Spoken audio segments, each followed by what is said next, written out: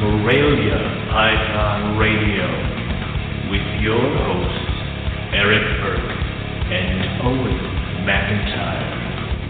And we're back for season 8. Here we are. 2019. Woo!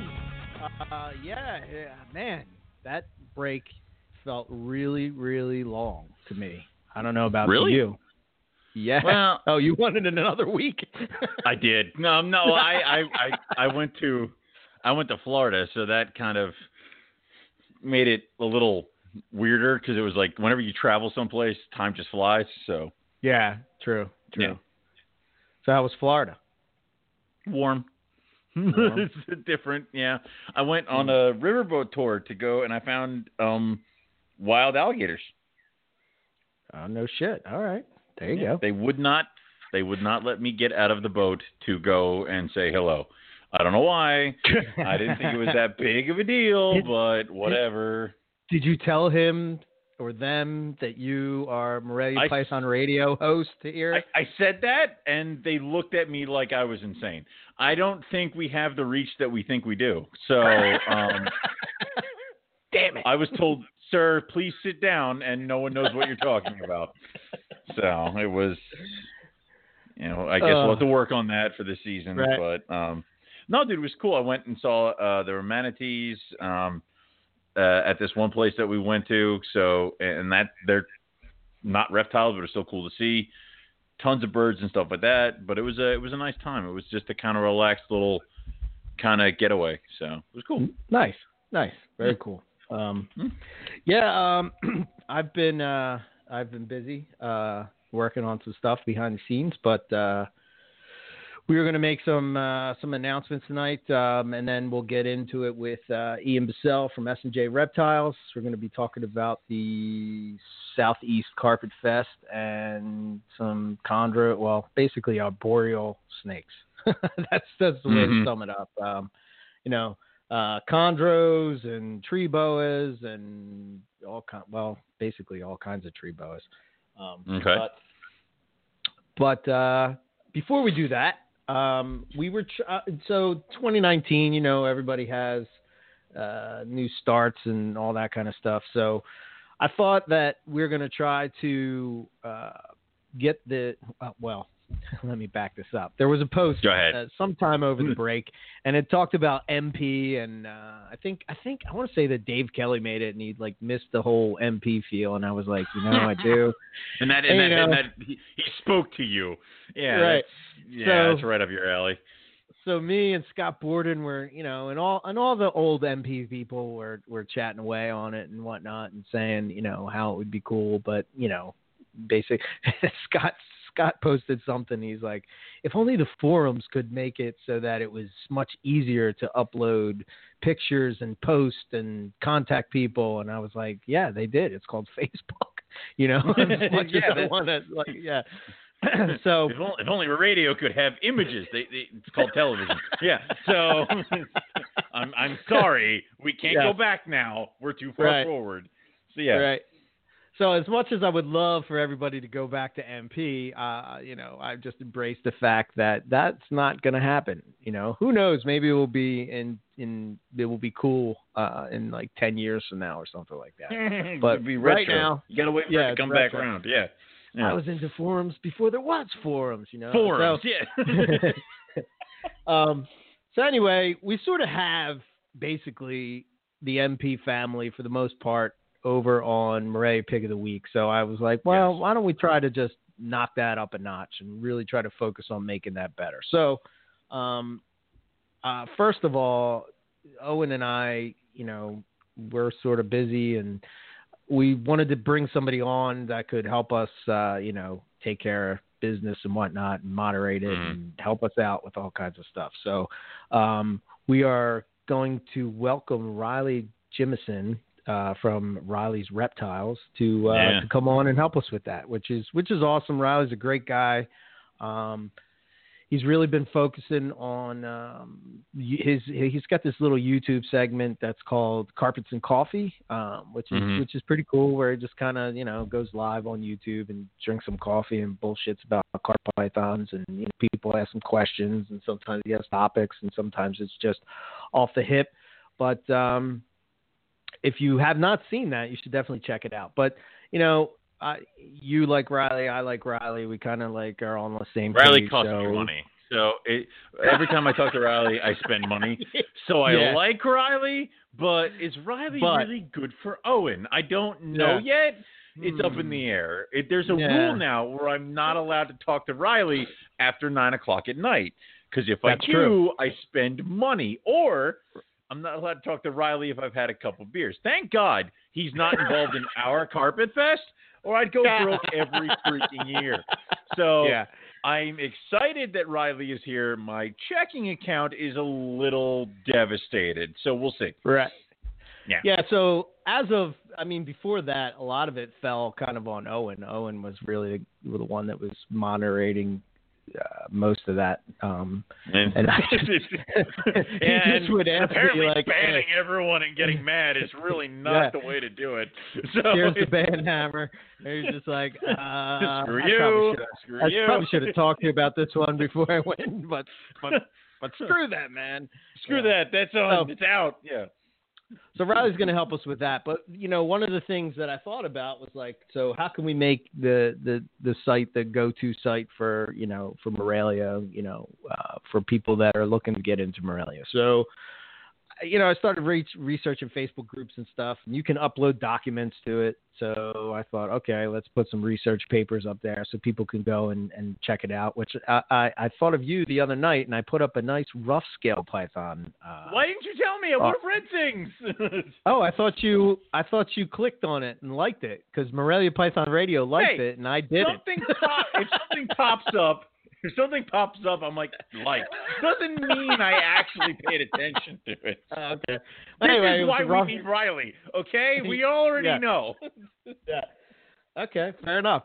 Anyway, after the show, go and check it out, Owen. Maybe I will. During the show, you know, maybe you mute the mic and start reading the paper. But, I'll tune you out and start reading the paper. It'll be fine. Right.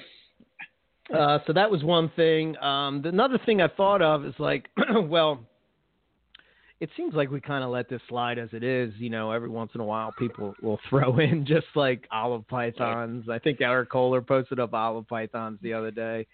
And just because we're kind of all into it, we don't really give a shit. But, you know, it is Morelia Pick of the Week. So I thought of another group. The whole basis of the Pick of the Week was people submit pictures, and then once a week we talk about the best pictures and the best posts.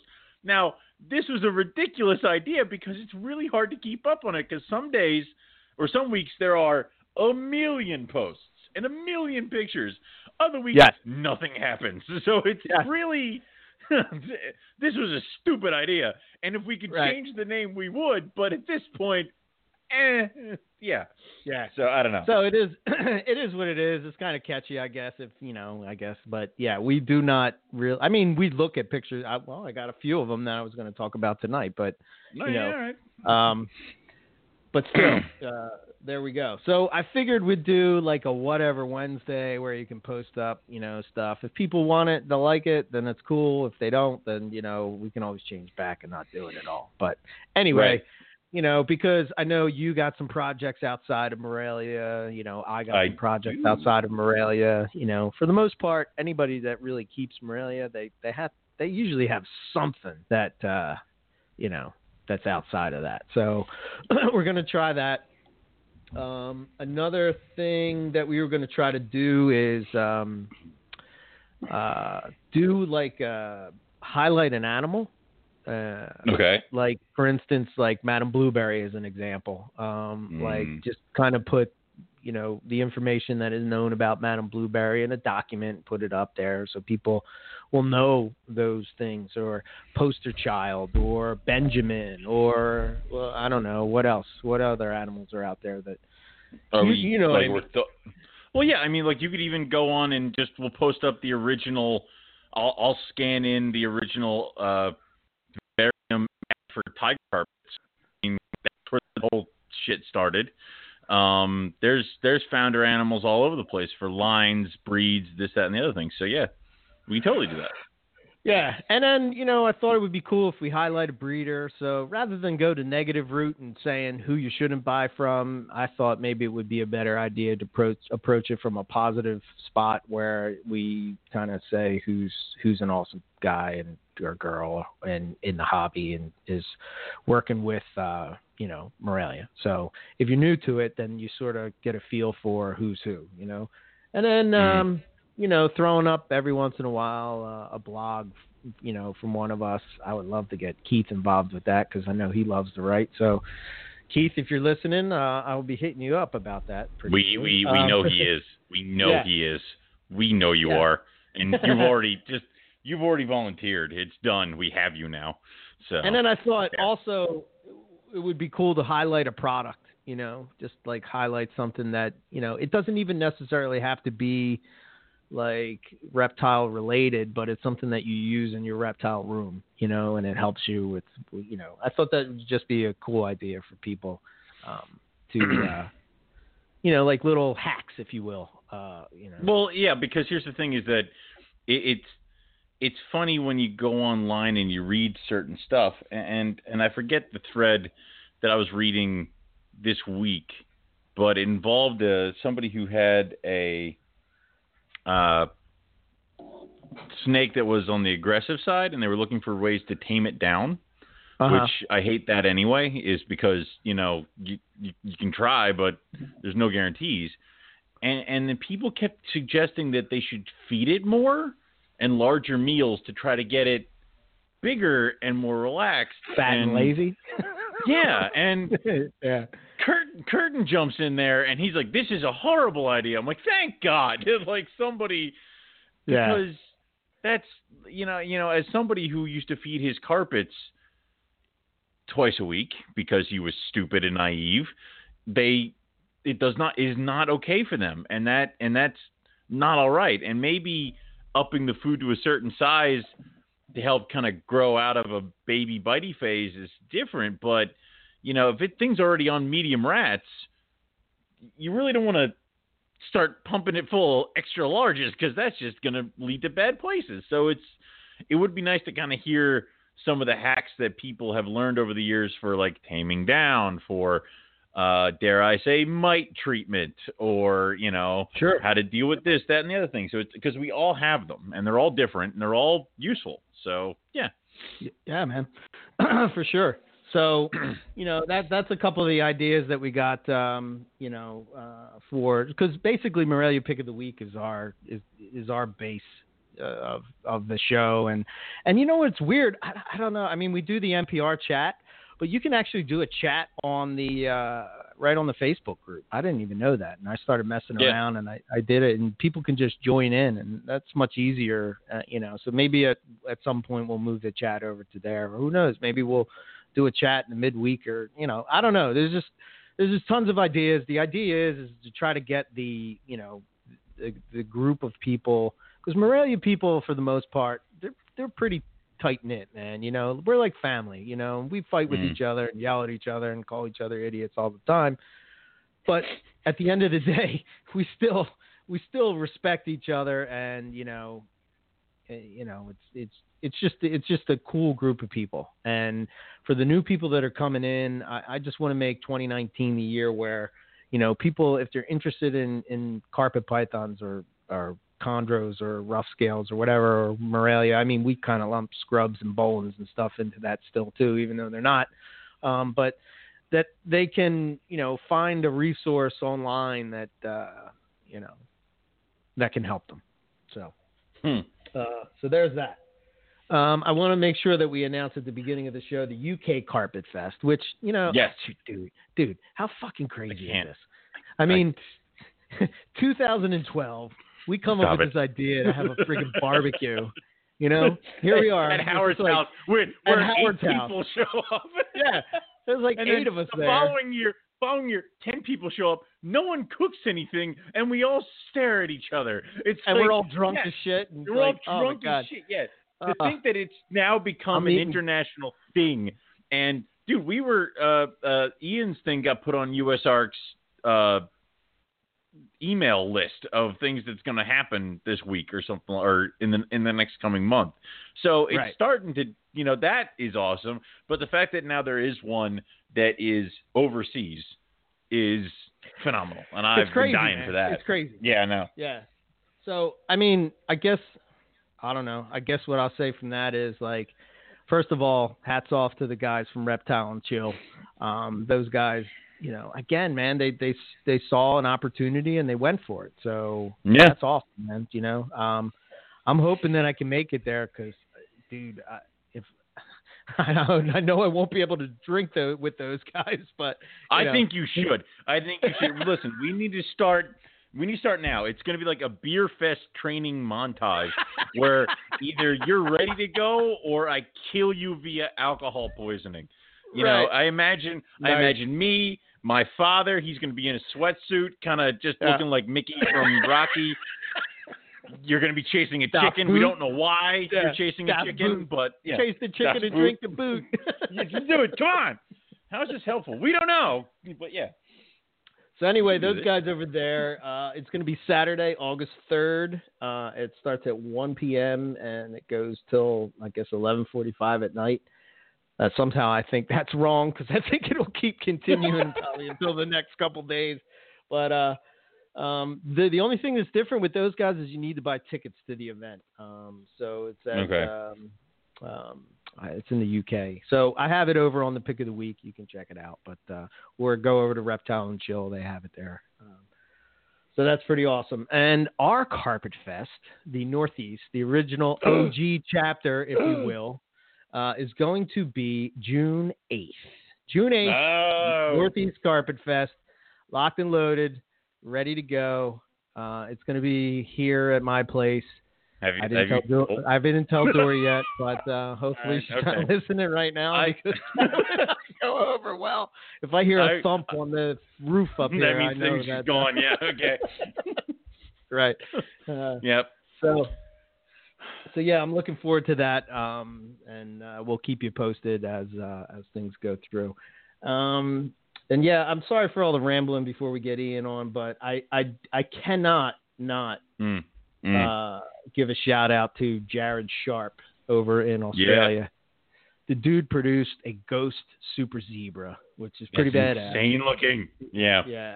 So he's been working on that project for a long time, and it finally panned out for him. So, I think that sometimes people lose sight of that kind of stuff is that, I always love when somebody takes that long project and it takes them forever and they finally get the payoff, So. Well, do you think maybe it's because, like, I know talking to Matt and talking to other people who breed, like, retics and ball pythons, it's almost like every couple years there's, like, was it Matt? Like, I put up the clutch, I got a retic, and everybody's like, that might be a world's first. And he goes, really? I don't care, but really? All right. And it's just like, apparently that stuff just happens way more often. So it's really cool to see the projects pan out, especially with someone who has been just building towards it for a long time. So yeah, very cool.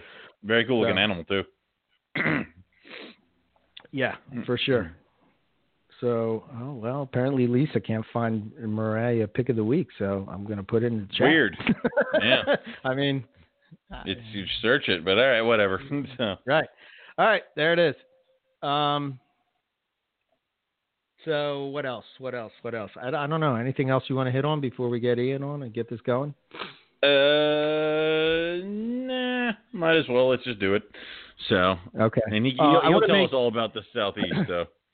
Yeah, I didn't get into that because he's going to spend some time I want to throw this out there for Go people. ahead. We have some pretty awesome guests coming on lined up. Like some pretty cool.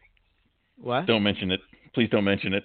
No, I'm not going to mention that one. Okay, thank you. I'm not going to mention that one because we had the discussion before the show started. We'll keep that one quiet. But next week, we have Zach Baez on, and he's going to talk about his trip to Africa, which is going to be pretty How long has badass. it been since we've had Zach on, though? I mean... long time. Yeah, Jesus. Yeah. All right. He had an awesome trip. He's about to go to Indonesia, so we're going to talk all about that. as we prepare for our trip to the Northern Territory. Da-da. That's my passport. So. Oh man, you broke up like crazy when I said our trip to the Northern Territory. You went. Well, that was. Yeah, well, that was. I didn't actually. That was me. Yeah, but no, actually, I'm gonna go get my passport on Friday. So that's happening this week. So we should be good to go. Awesome. Yeah. All right, so we got that going on, and then what was? Oh, shit, I kind of forgot what we were talking about. Jesus Christ. Cool guest. Oh, coming yeah. up. Good Lord, dude! I'm so hyped to be back. It's awesome. I missed the show. She heard it. She just sent me a text message. Oh no! Oh God! Blame Owen. Oh God! Honey. Blame Owen. No, it's not my fault. It's not my fault. All right. Well. All right. Don't panic. So, yeah. She's like, I can't. We'll be fine. Yeah. All right. I'm not going to your house for a while. I mean, just saying. So yeah. So Vin Russo is going to be joining us. Nice. After that, Vin Russo. So most people. Most people know Vin for his boas, but we're going to try to get into some of the other stuff that he works with, chondros, specifically blue tongue skinks, things like that. So that should be a pretty awesome show, and pretty excited about it because he's kind of one of those guys that you look up to. And then the other guy that we won't talk about, is kind of like the guy that you look up to, but we'll talk about that. At some point. So here we go. All right. Let's get Ian on. Let's get this going, right? All right? All right, yeah, good. Ian, welcome.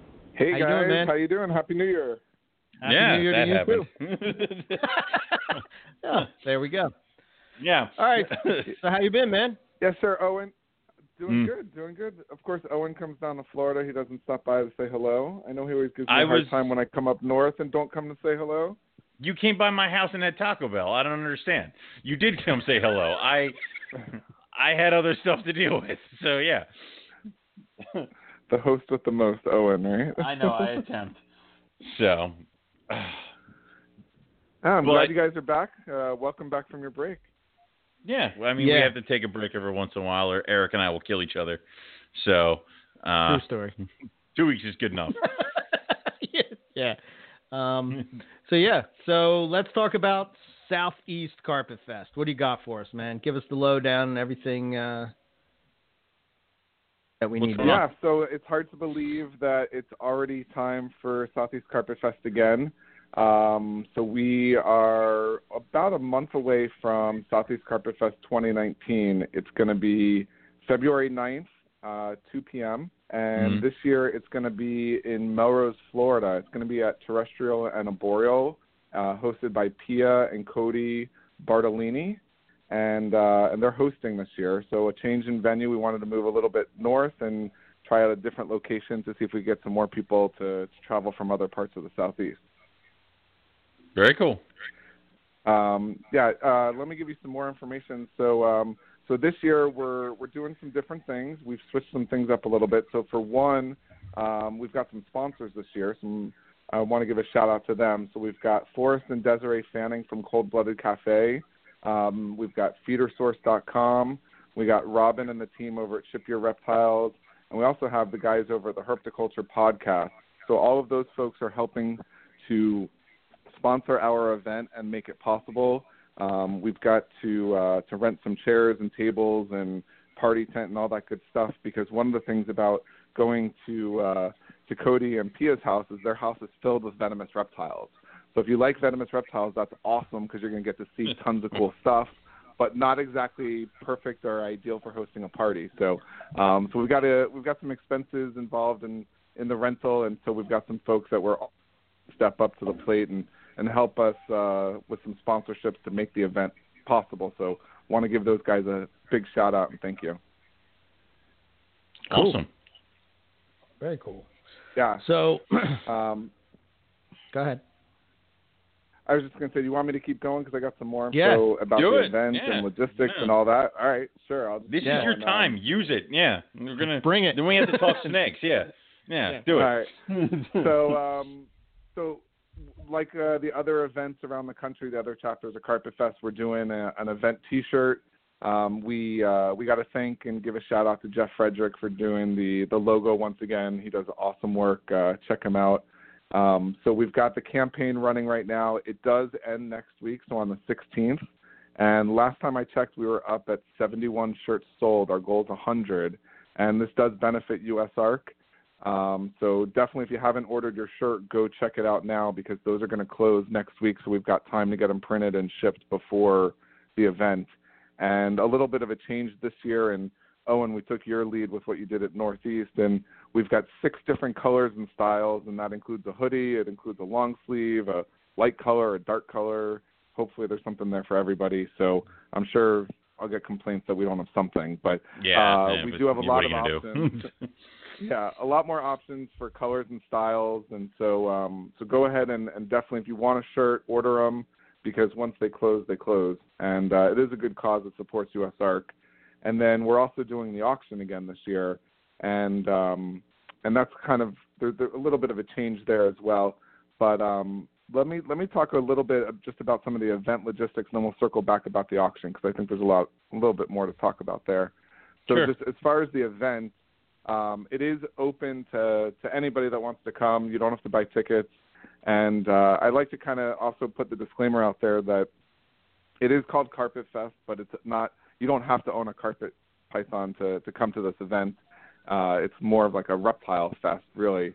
And so it is open to anybody who wants to come. But what we do ask is that you at least RSVP on the Facebook event page because everybody keeps asking head count, and it's really difficult to know how many people to expect. So if you're planning to come, you're more than welcome.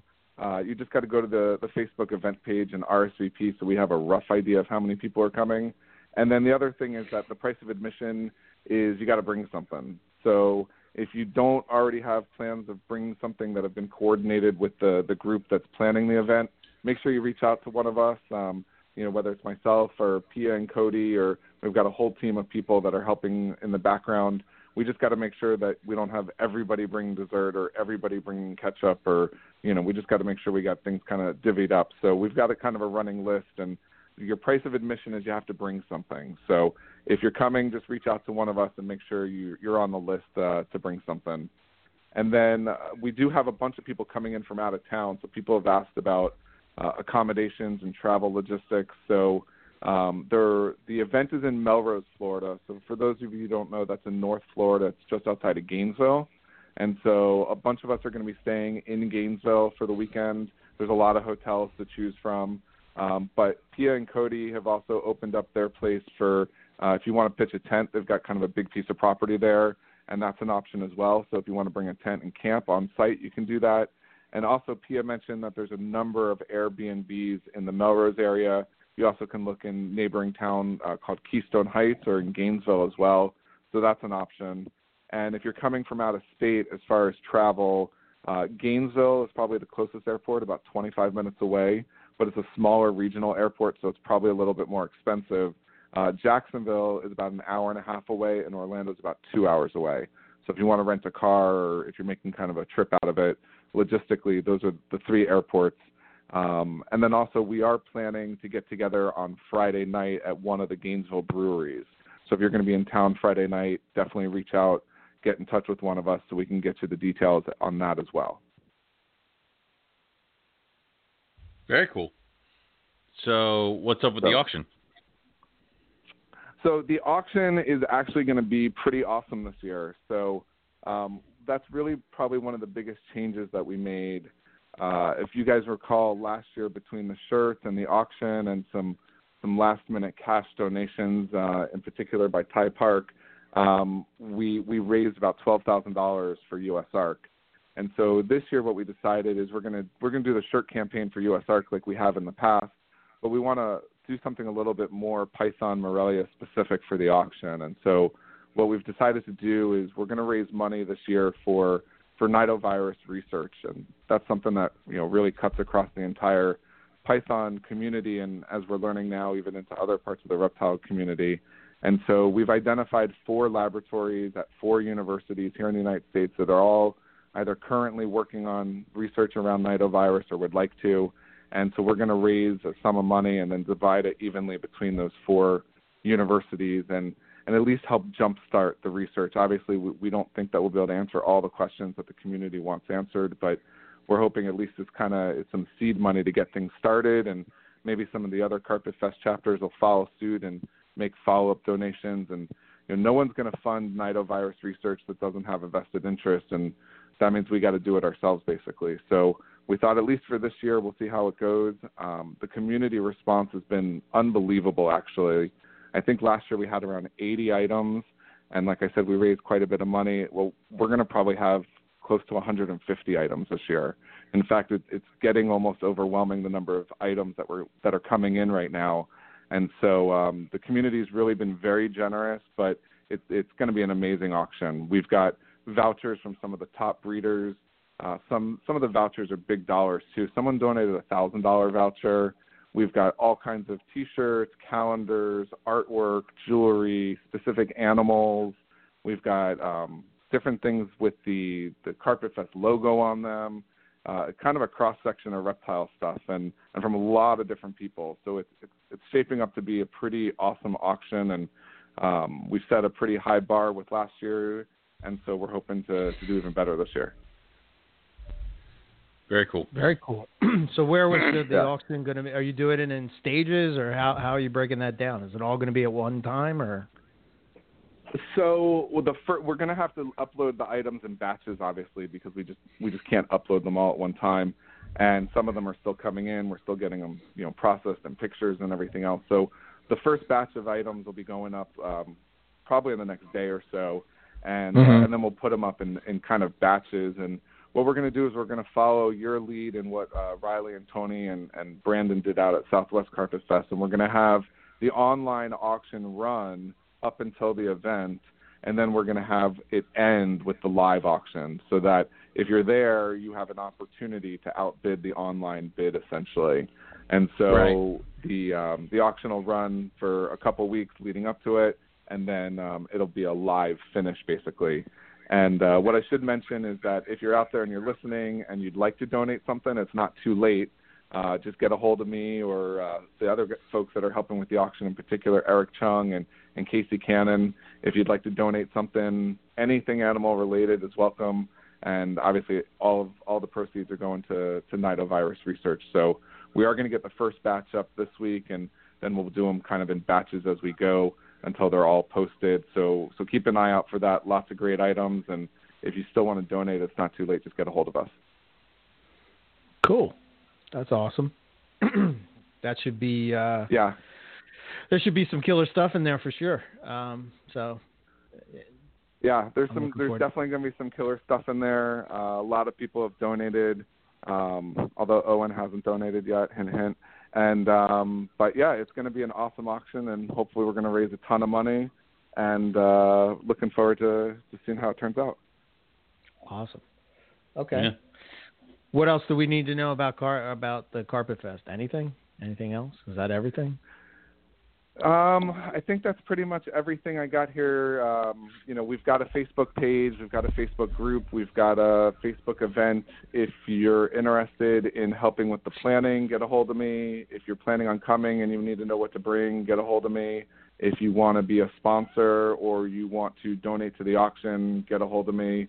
If you want a shirt, order them before next week. And other than that, make your travel plans, and we hope to see you guys all February 9th at Southeast Carpet Fest. Nice. Very cool. All right. So let's get into what's going on with S&J Reptiles. I mean, you have added quite a few projects over the past year since we've talked last. I mean, Chondros is sort of still your main base. Is that still your first love? Yeah, I guess the affliction is terminal at this point. So, I've given up hope trying to fight it. but it's kind of interesting the way that things progress over time. And when I started S&J, I was really focused in on chondros, and it was a species that just had always intrigued me. And I finally was at a stage where I was able to start breeding them, and I had made the decision between sort of life, impacts causing me to, and just actively making the decision. I had whittled down my reptile collection to the point that I was like, all right, I'm just gonna focus on this one species. And so the pendulum, really for the first time since I had started keeping reptiles when I was a kid, it had gone like monoculture. It was all chondros. You can argue what was two different species or whatever, but it was all, the whole room was one type of snake. And it was cool because I could really get things dialed in and really focus on things. And I think that that's why I was able to be successful, and why I continue to be successful, because I was able to sort of be disciplined in the fact that, all right, I'm going to just focus on this one thing. But I think what happens to everybody when you do that is then one day you're like, all right, I don't want to open another frickin' tub and see a chondro in there. I want to see something different. And and granted, chondros have like a million varieties, and that's why they're so addicting, because you need like at least two of everything, right? Sure. Yeah. But I don't know. It just at a certain point, I started getting that itch a little bit. That it was like, all right, well, I bred chondros one year, and then I bred chondros another year, and then I bred chondros the third year, and it was just kind of like, all right, well, like it wasn't as challenging, I don't want to say, because I think chondros continue to be challenging even to this day. But I just felt like, not that I was bored, but I wanted at least something a little bit different. I was feeling that itch.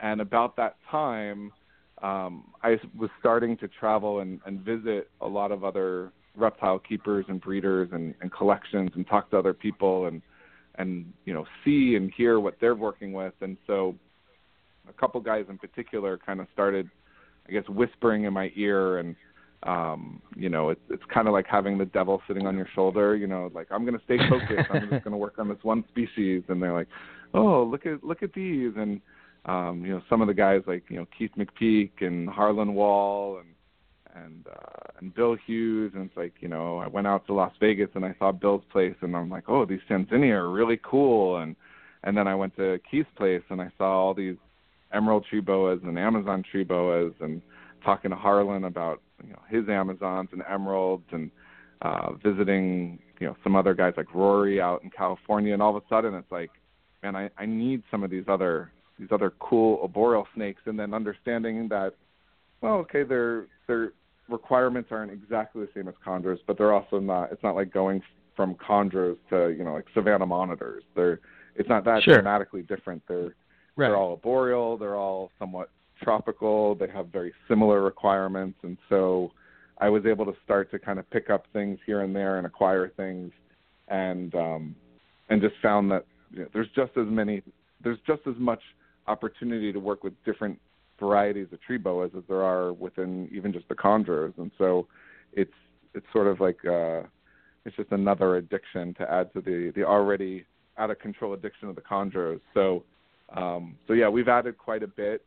There's still a few things I'd like to add, but it's kind of exciting to be working with some other species that I've either never worked with before, or have only kept but never bred, or in some cases didn't even really know existed until just a few years ago. So it's exciting to kind of get your hands on new things. And I know, Eric, you can probably relate, because I know you've added quite a bit to your collection, and so it's just exciting. You kind of get that excitement back to when something's new and you don't really know what you have to do for it, and you got to figure it out, and then you also have that challenge of being able to breed it for the first time. Yeah, for sure. I'm kind of swinging back the other way, though. It's kind of like I went too far out of the of the circle. It's a rubber band. You stretch it, and then eventually you're going to snap back to compound yourself. So what I've learned is that my niche is Australian snakes. That's kind of like just those, and maybe like Papua New Guinea snakes, but like, I don't know. It's I found it challenging for me when you're keeping like for instance, short tails. Like I have such a hard time keeping short tails because they're so like temperature sensitive. Like you put them in, it's similar to chondros in a way. It's like if you put them in this, like you have these parameters, you stay within these temperature parameters, you're golden. No issues. Everything's going to be good. But like with carpets, you have to drop, like when I breed, I drop my entire room down to 70 degrees at night, and they just don't really take well to that. So it's pretty cool that you found like species that, keep you excited and also at the same time, can keep within one room. I'm assuming it's one room that you got, right? According to my wife, it's one room, but it's like one-ish room. It's like, like one room and a little bit of change here and there in certain spots in the house that I've somehow managed to get stuff in. Yeah. See, like I have for people that may not know, is like I'm lucky that I have a cold room where I can keep diamonds, but then everything else is like in that other room to where it's like that 80 degree temperature and, drops down at night. But cool. So go ahead. Oh, no, I didn't say anything. Maybe on? Oh, I thought. Nope. No, I'm good. I mean, well, you have Eric has what I like to call one and then 2 half rooms. So Eric technically has 2 rooms full of snakes. It's just, he has one major room full of snakes, and then he's got his room upstairs, and he's got the cold room. So he's got 2 half rooms. So, I only have one room full of snakes, and then I have a snake in my office. So, yeah. Yeah. Very cool. So, well, don't you also have? What about the cage in the front room, Owen? There's nothing in there right now. There's nothing in there right now. It's empty. It's empty. Yeah. He puts me in there for timeout. Yeah, I'm slowly changing it into a please. hobbit cage. Yeah, it's So when the hobbit gets angry, you got to put him in there. Well, no, it's more along the lines I need to protect him from my dog, so he can go there and feel safe and secure. Yeah. So yeah. So I'm curious let me back up because there's a lot of species that we're going to get into, but let's focus on chondros for a second, because what I've noticed is like it seems like since the last time that we've talked, you've gone from breeding, maybe 1 or 2 clutches to it seems like you're just popping them out like left and right. Yeah. like conveyor belt of eggs. Yeah. So from the last time you were on, do you feel like you sort of said that you have it dialed in, you kind of have it figured out with chondros? No, I'm never going to say that, because as soon as I say that, they're all going to drop dead tomorrow morning. They'll all be on the bottom of their cages, and that'll just be the end of it. So very depressing. I can never actually say that. I think part of me wants to say yes, and part of me wants to say absolutely not, because I did have a lot of success and a lot of clutches back to back, it seemed. And then I've also had some things that didn't go quite so well this year. I had one clutch where the female slugged out. I had one clutch where I only ended up with 2 live neos after everything was said and done, just a lot of dead in the egg or, not fully developed. I had another clutch early in the year that was, I think we only ended up with 5 babies. It was that Kofi Al Biot clutch with Forrest Fanning, and I had a lot of eggs that went bad. I had a lot of mold issues in that clutch. So I definitely don't want to say I've got it dialed in, but I think I've got it kind of dialed into the fact that I can keep them alive and I can get them to breed and I can consistently get eggs year after year. But where I feel like I still could do better is in the quality of the eggs and the percent that I'm able to actually get viable neonates out of. And I don't know how much of that is up to me versus how much of that's up to the animals or how much of that's nutritional. I feel like that's probably the area where I'd like to make the most improvement, because that's where I have the most failures at this point. Yeah, it seems like with snakes that's something that we just sort of like, I don't know, that we pass over. Like somehow what goes into the snake doesn't equal what comes out of the snake. You know what I mean? It's just like, oh, well, let's just feed it a mouse and call it a day, or, I don't know if they're missing something or, I don't know. fascinates me. Well, I mean, I know we talked about that at the round table, and I think it's a subject that we should revisit as a community. And there's no answers. Yeah. There's only lots of questions, but I think that we probably could be doing something more from a supplement standpoint, in addition to, the whole prey item. And I don't know. It really is such just a, it's a kick in the nuts when you get all the way to the point of having eggs and they're supposed to hatch, and then 2 hatch and you cut the rest of them open and they're partially developed. And it's like, why does that happen? Or you get all the way to the point that she's laying eggs and they're all slugs. And it's like, I don't know that we have a real grasp on the direct correlation of 1 + 1 = 2 of what causes that to happen, so we can improve or fix it. And so, no, I don't have them dialed in because they still throw me curveballs all the time. And I'd like to say that I do, but I'm still learning as I go, just like everybody else, I think. Sure. Now, do you have a season per se, quote unquote, or it seems like you're just breeding year round? Like, is that accurate with them? Yeah, so I have taken the approach with some of mine. You have to remember where I live in comparison. So, I'm in southeast Florida. I'm probably, one of the southernmost chondro breeders in the U.S. There's a few guys that are, maybe 50, 60 miles south of me, closer to Miami. But, we're in a subtropical area, and so we don't have the dramatic swings of temperature like, you guys do up north where you have, dramatic changes in the season. But we do have changes as far as the humidity, and we do have barometric changes. But I've just taken an approach of, and I forget who it is that said that, I don't remember if it was Trooper Walsh or Rico or Eugene or, one of the, the old timers, so to speak. But, you just keep putting them together until you get eggs, right? So I just, especially when I have a pairing that I really want that pairing to work, I just have, it's not quite cohabitation because, they're kind of in and out, and I switch it up, but I'll pair them all year long until I see them doing what I want to. And, if one of them is stressing the other one out, and, if there's a chondro sitting under the newspaper, obviously it's not happy, but, some pairs just, they seem more compatible than others. And so I've had chondros breeding in the middle of the summertime. I've had chondros breeding in the middle of the wintertime. I've had eggs. The last clutch of eggs hatched in December, and I've had eggs hatching, almost any time of year, it seems.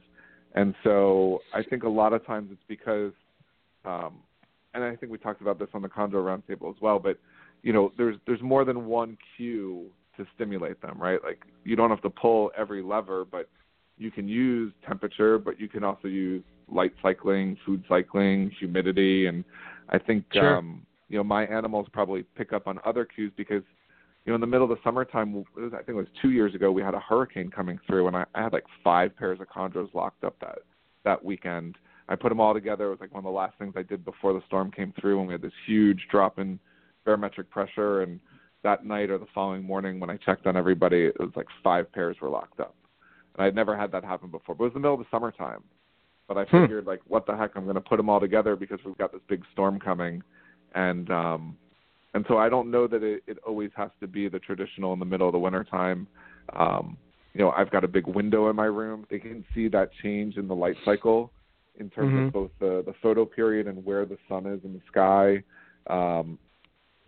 My animals are in an air-conditioned room, so I don't know how much the humidity, but even in Florida, although Owen probably couldn't tell, I'm sure he thought it was hot and humid in Florida when he was here. It was horrible. This is our dry season. This is actually our dry season.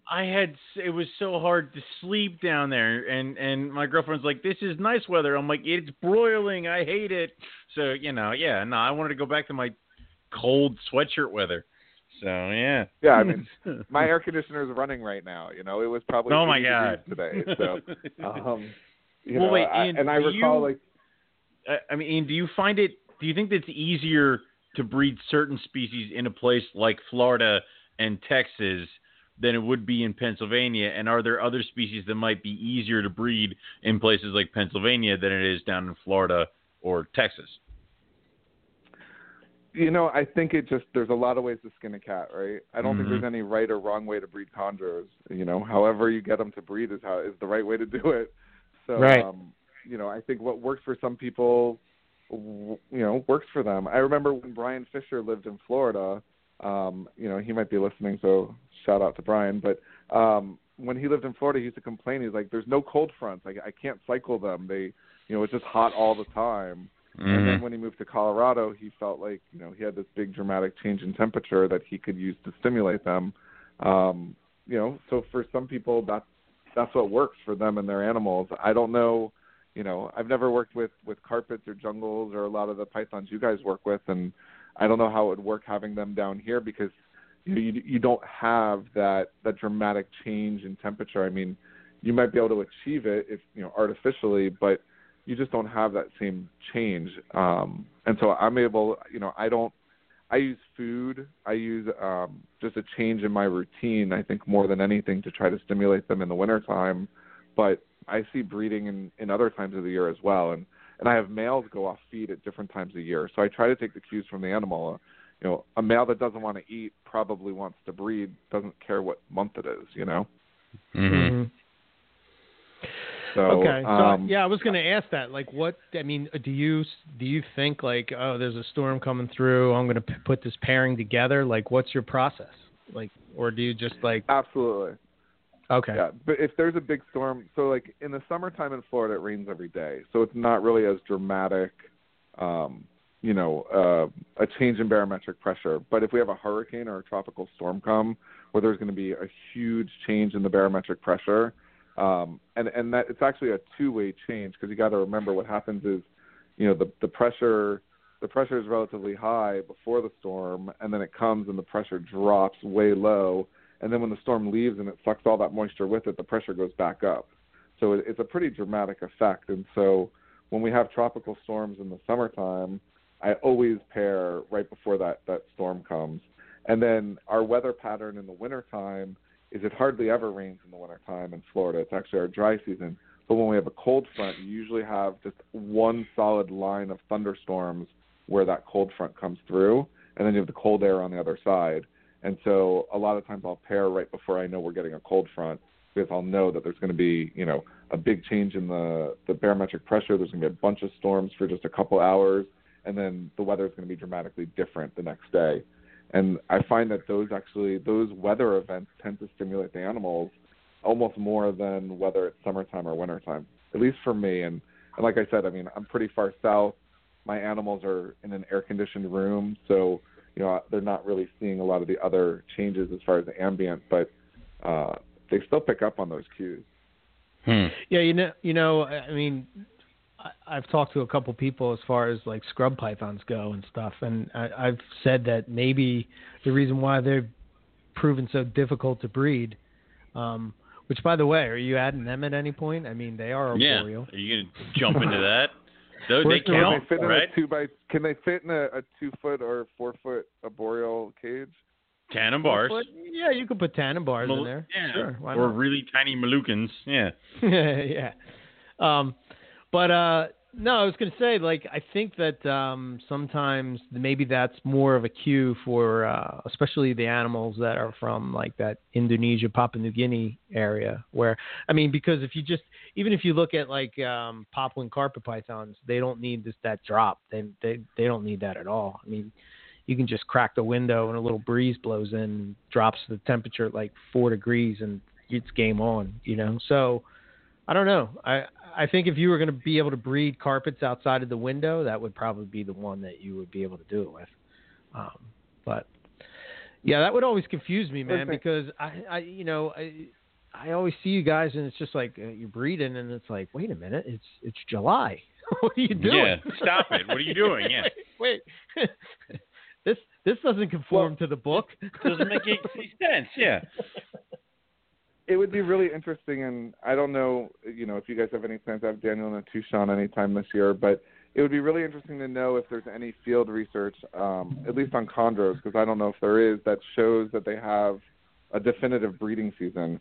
I'd be really curious about some of the Corrales species that I'm starting to work with as well, because I wonder, these tropical species, is there a definitive in the wild? Do they only breed in certain times? Season.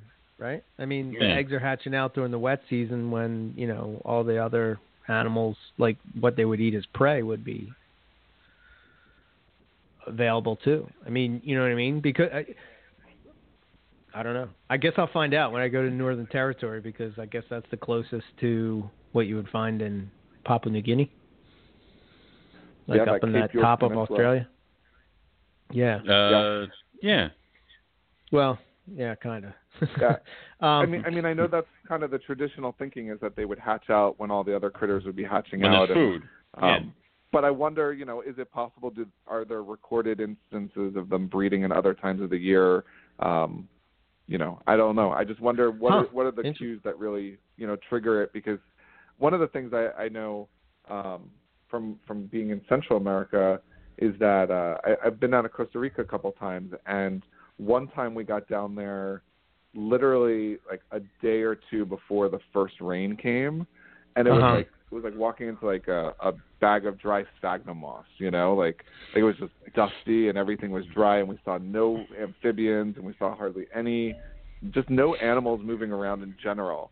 And it was like the second day we were there, it just started pouring rain, and within 24 to probably 48 hours, it was like the whole rainforest rehydrated, and there were frogs everywhere at night, and there were snakes chasing the frogs, and there were coatis and raccoons and possums eating stuff off the road. It was just all triggered by the rain. And right. So, I don't know how much it's the date on the calendar or the temperature, as much as, maybe to some of these areas it's really triggered by the rain. Mm-hmm. Maybe. Yeah. I mean, that's what gets everything moving. It's now you can hunt. So that would make a lot of sense to me, especially for places that have monsoon seasons. Yep, and those big storms usually come with big changes in barometric pressure. All that tropical, low pressure, moist air coming in. Mm. Yeah, I mean, we didn't even go up as far as like the Cape, like the tip of the Cape. But when we were in the Daintree, it was crazy how humid it was. And I know people say that humidity doesn't matter, it's hydration and that whole back and forth argument, but yeah, I don't know if it necessarily matters for them per se, but I think that it definitely could be a cue for them to breed, because I mean, it was unbelievably humid, like insanely humid. And what I was going to say before is, Owen was here in Florida in the wintertime. He's saying how hot and humid it was, and most Floridians would say it was a nice winter day, and how dry it was, because it doesn't rain much in the wintertime, and the humidity for us is relatively low this time of year. And so even though it's, we're in the subtropics and you're not seeing these huge temperature changes, an 80-degree day in Florida in January is much, much, much less humid than an 80-degree day in Florida in August or September. It's just a huge difference in the humidity. And so I think that the animals are affected by that as well. And I think it was actually Brian Fisher also who told me the last time I saw him in Colorado that he's like, it's like you're breeding chondros with a handicap because you have all that natural humidity in Florida, so you have an advantage. But as a result, what I actually do is, I'm a sprayer, and I know that's controversial and whatever. I've just always sprayed my chondros, and I think I always will. Yeah. Ooh. But in the wintertime, I hardly ever spray them. I only really spray them in the wintertime when they're getting ready to shed, because if I don't, they have bad sheds actually, because it's that much less humid here in the wintertime than it is the summertime. But in the summertime, I spray them a lot more. And if we're having a storm come through, whether it's the wintertime or the summertime, I will just spray the heck out of them to kind of simulate that big rainfall event associated with the change in the barometric pressure. So for me, I feel like it's more around the change in the food regimen and the change in the husbandry regimen more than it is, this dramatic temperature cycle. So. No, I would agree. I'm kind of getting into the same thing with my Madagascan hognose, because I hear they kind of like it where it's dry, less food, and then you kind of just soak their cages, and then that cure is what gets them going. So cool. Interesting. All right. Mm-hmm. So what have you, now that you've had all these clutches under your belt, is Buddy Buscemi's way of pulling your hair out to feed these guys and get them going? Have you had luck with it? Do you have any tips, tricks? Yes, I have pulled hair out over it. I don't know. I don't know who it was that I read it, and it might have been in the Maxwell book or I don't know where, but it was when I was first breeding, chondros for the first or second time, and it talked about something to the effect of, the only way you can get good or learn how to feed baby chondros is to feed baby chondros, and I guess it's just true. Either that or you put enough of them in the freezer from starving to death that you just you figure out what works and what doesn't. It does seem like there are some clutches that are easier than others. It seems like in every clutch there's one animal that you just want to flick in the head and call every name in the book. Yeah, you're like, I could just pinch your head and end the whole thing now. And then we're done. Yeah, exactly. But I have learned a couple of tricks that work well for me. They don't work for every animal, but what I tend to do is I kind of have a progression of things that I'll try, with certain things being more of a last resort and other things that I've had better success with, I'll try more early on. But two of the things that I've learned is, one, I can't feed baby chondros unless the house is empty.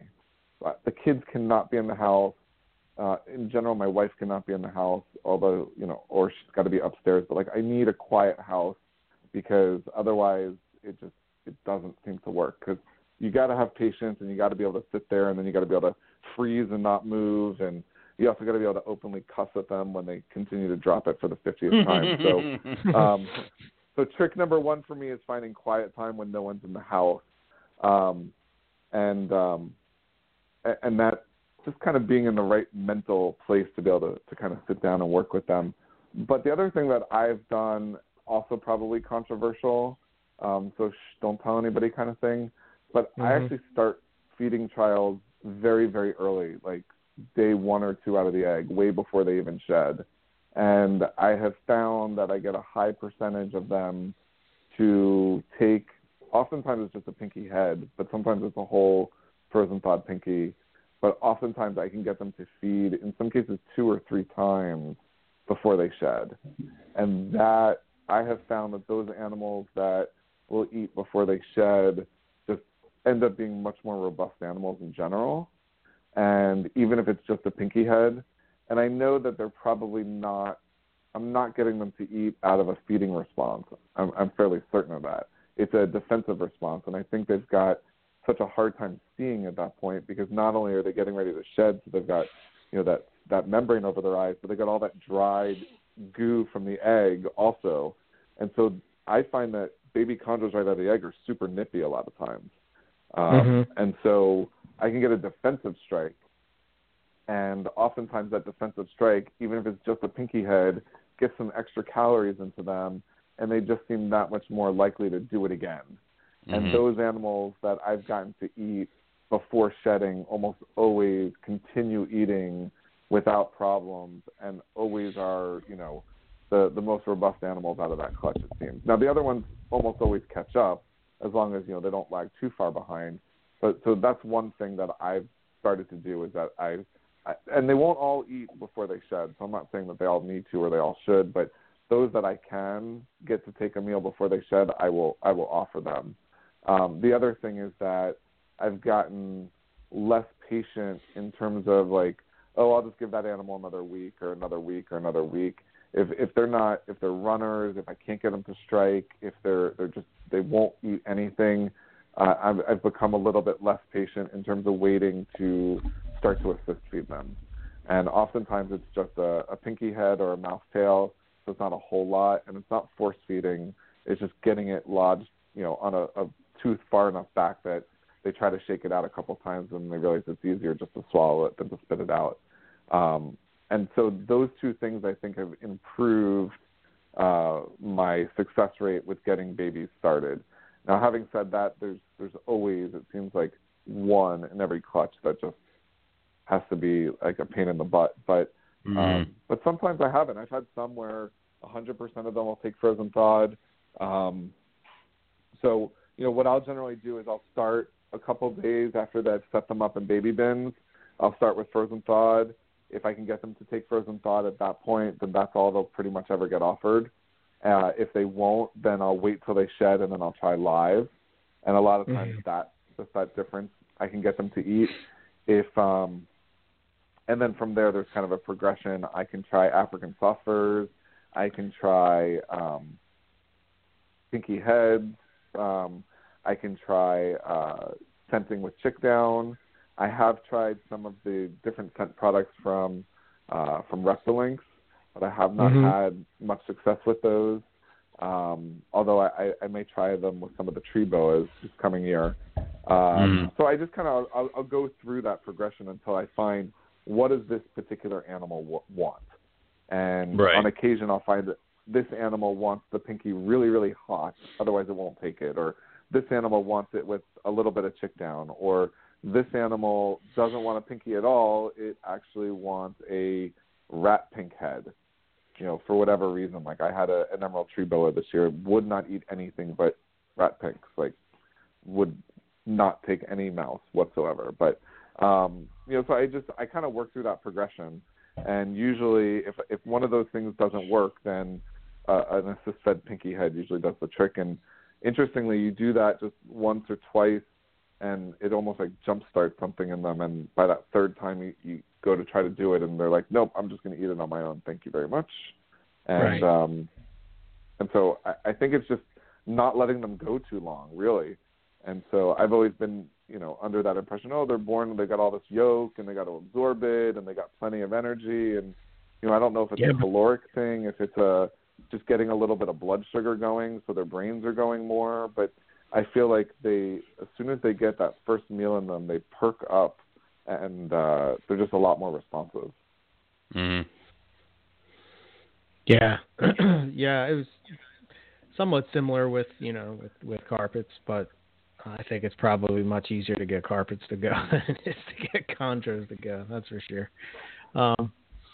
But cool. All right. What about this is a topic that we never really hit on, really with anybody. But what about shipping them? What about shipping chondros? How's that? How fun is that? I see you always.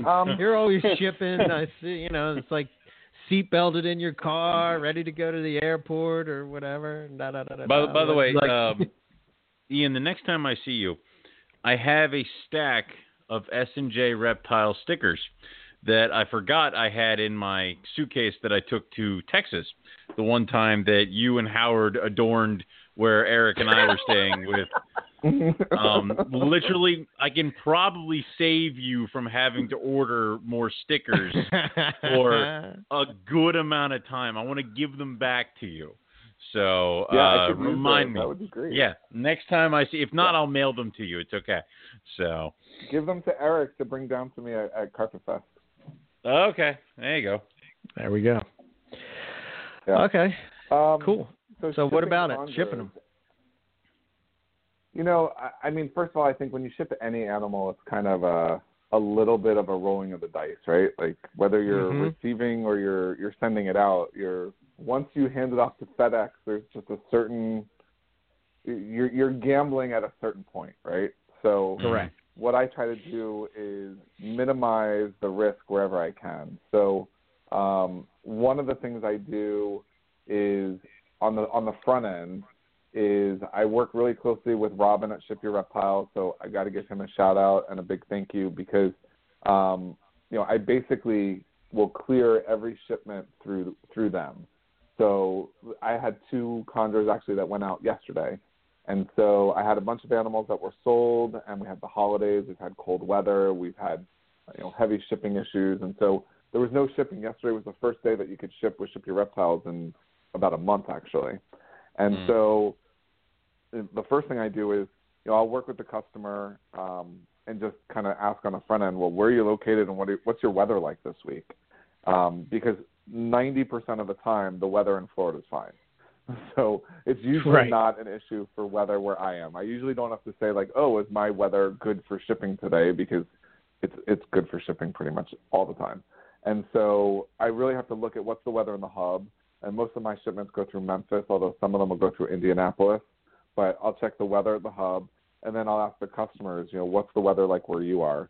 And so, for instance, one of my snakes went out to Arizona this week, and the guy I think lived in northern Arizona, and it was still pretty cold where he was, but he was only like an hour and a half or 2 hours from Phoenix, and the temps are dramatically different. And so the temps were pretty good in Phoenix, but not good where he was. So he drove an hour, I think it was like an hour and 45 minutes, to pick the snake up somewhere that was better temperature. So obviously you want to ask what the weather's like. But then I get on the phone with Ship Your Reptiles, and I tell them, all right, I got 2 snakes going out this week. These are the zip codes they're going to. Does this week look good as far as weather? Does this week look good as far as the FedEx system? Because they get these inside reports about, the number of packages delayed by hub on a nightly basis percentage-wise. So they can look at metrics and say, oh, well, Memphis last night had a 40% of the shipments that went through Memphis were late last night. Might not be a good day to ship the following day because maybe something's going on in Memphis and they're backed up because they had a weather issue or something. Whatever it might be. And so then I'll say, well, what's the best day for shipping? And so a lot of times I get kind of like that inside view from their end, and he'll tell me, all right, well, this week I'd rather you not ship on Tuesday. Wednesday's a much better day for weather and for whatever other reason. So part of it is just doing your homework on the front end and really understanding the weather and what's going on with FedEx. And then as far as packing them, this time of year, obviously you got to use a heat pack. But the only time I've ever had a chondro arrive here dead was because it was cooked alive in a box. And I don't think I've ever had a chondro that I shipped out arrive dead. And Ship Your Reptiles will tell you right off the bat that you're going to kill more snakes with a heat pack than you're going to by not using a heat pack, because people oftentimes they use the heat pack incorrectly.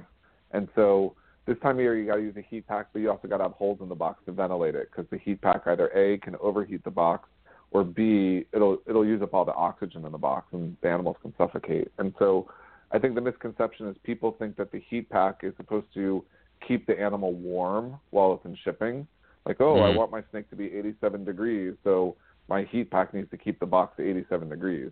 No, the heat pack is just there to prevent the box from getting 40 degrees, It's really just to keep the temperature from dropping too low. It's not supposed to be, keep the ambient temperature of the box to this high level all the time during transit, because it's just too warm in a confined space. So anyhow, I always use a heat pack this time of year.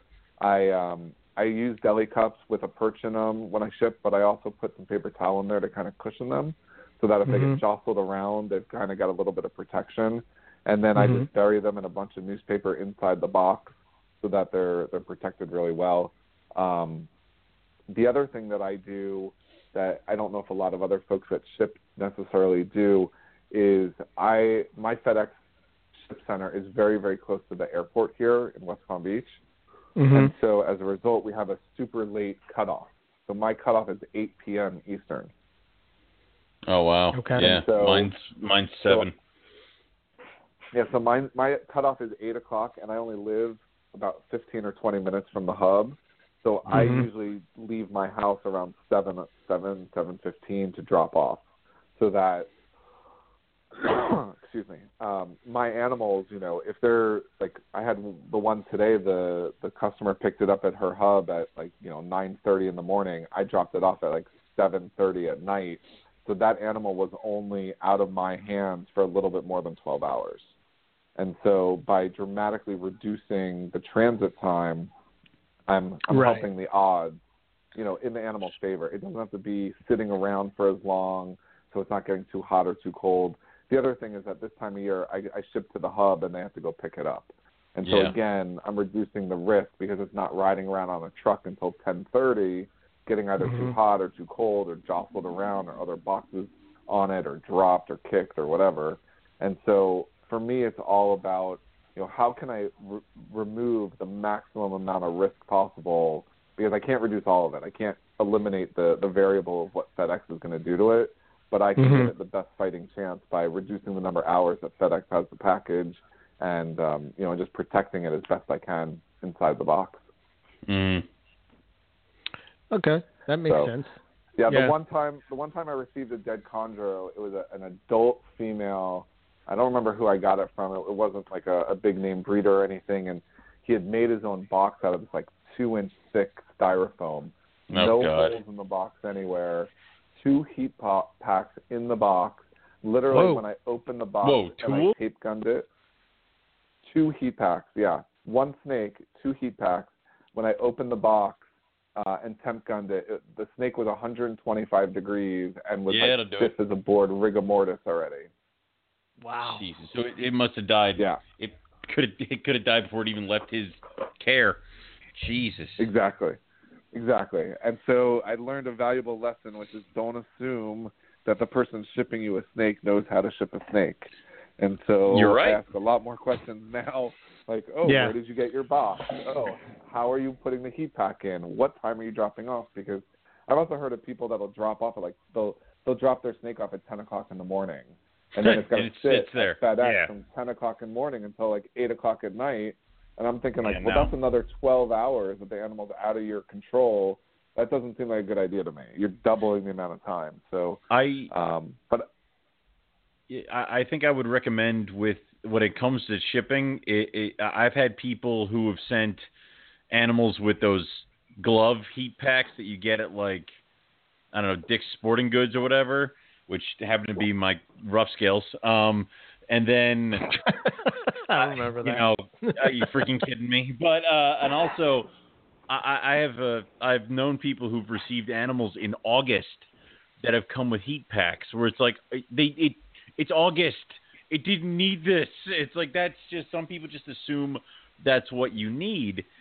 And I would say that the best thing to do would be to pack the animal correctly, and then if it needs a heat pack, spring for like the 48 or the 72, because I had a few times this year where the animal made it to a hub and they're like, man, it's delayed. It's going to stay there. And luckily it's got a heat pack that lasts way longer than it ever needed to be. So, you know, but yeah, shipping sucks.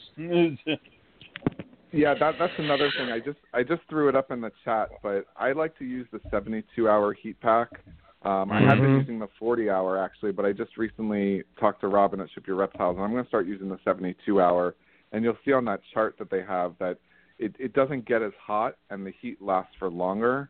And and he's going to make that the standard of what he recommends from now on is that 72-hour heat pack. So I'm actually going to change to that going forward, so that I just don't have to chance it.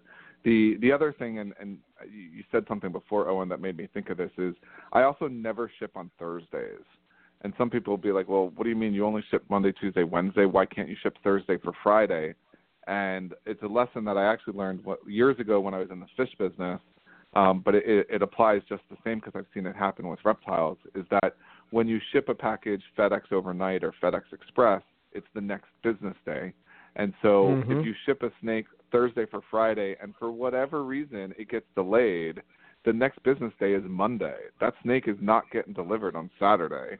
And so a lot of times now that animal is going to sit all weekend and not get delivered until Monday, when I could have just waited and shipped it on Monday for Tuesday the following week. And so, again, just to reduce the potential risk, and sometimes I have customers push back a little bit, but it's just a non-negotiable for me, is I only ship Monday through Wednesday, so that if there's ever a delay, I know it's maximum only going to be 1 day delay. Yeah, I follow that same rule. I don't ship on Thursday. So, yeah, full of surprises for sure. Owen dropped. All right, so he's back. Okay, here we go. What is that noise? I don't know. Who is that? Is that you, Ian? Yeah, you got a bad connection somehow. All right. Next topic, as far as chondros go, I wanted to, when we were at Tinley Park and we were out to dinner, we had a discussion about locality chondros, and I asked you, why don't you see more people breeding locality chondros? And I thought your response was pretty interesting and something I never thought about. So I don't know. Do you remember what you said? Or I do remember the conversation. I don't remember word for word what I said, but I'm sure it was something along the lines of the fact that it's hard to get the right sexes of the right localities at the right time to create locality pairings. And so when it's hard enough just to get your hands on the animals and keep them alive and get them to the point that they're sexually mature and ready to breed, it's, sometimes you gotta take what you can get kind of thing. And so I think a lot of folks that breed chondros, myself included, would like to do more locality pairings, but you don't always have two arus that are both sexually mature and ready to breed at the same time that are of opposite sex, and it's just not always possible. And a lot of times you end up with a sarong male but a Jayapura female, or a Biak female and an Aru male, or you just sometimes the cards don't always line up, and then what happens is you end up with all these locality crosses, and then the next time around you're like, well, I've got this really nice Biak, but I only have an Aru Biak male to breed to it. And so sometimes it's a matter of just the availability of the animals, and it's oftentimes difficult because a lot of the locality in chondros, at least, they kind of come in spurts. So, with the exception of maybe Arus and Biaks that tend to be somewhat consistent, so, you get just a few dozen Bantantas come in, or Manakowaris, or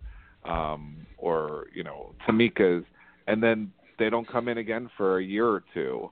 And so if you don't buy all of them at the same time and grow them up so they're all ready to go at the same time, then it's difficult to have a locality project that you can really have viable, because otherwise you just got to really plan ahead, like 5 years ahead, and say, well, the next time they come in, I'm going to buy 10 of them, or I'm going to buy everything that Bushmaster has, and I'm going to grow them up and hope I've got males and females, and hope that 5 years from now I've got at least one male and one female, and they're all ready to breed at the same time, so I can hopefully, make that locality project come to fruition.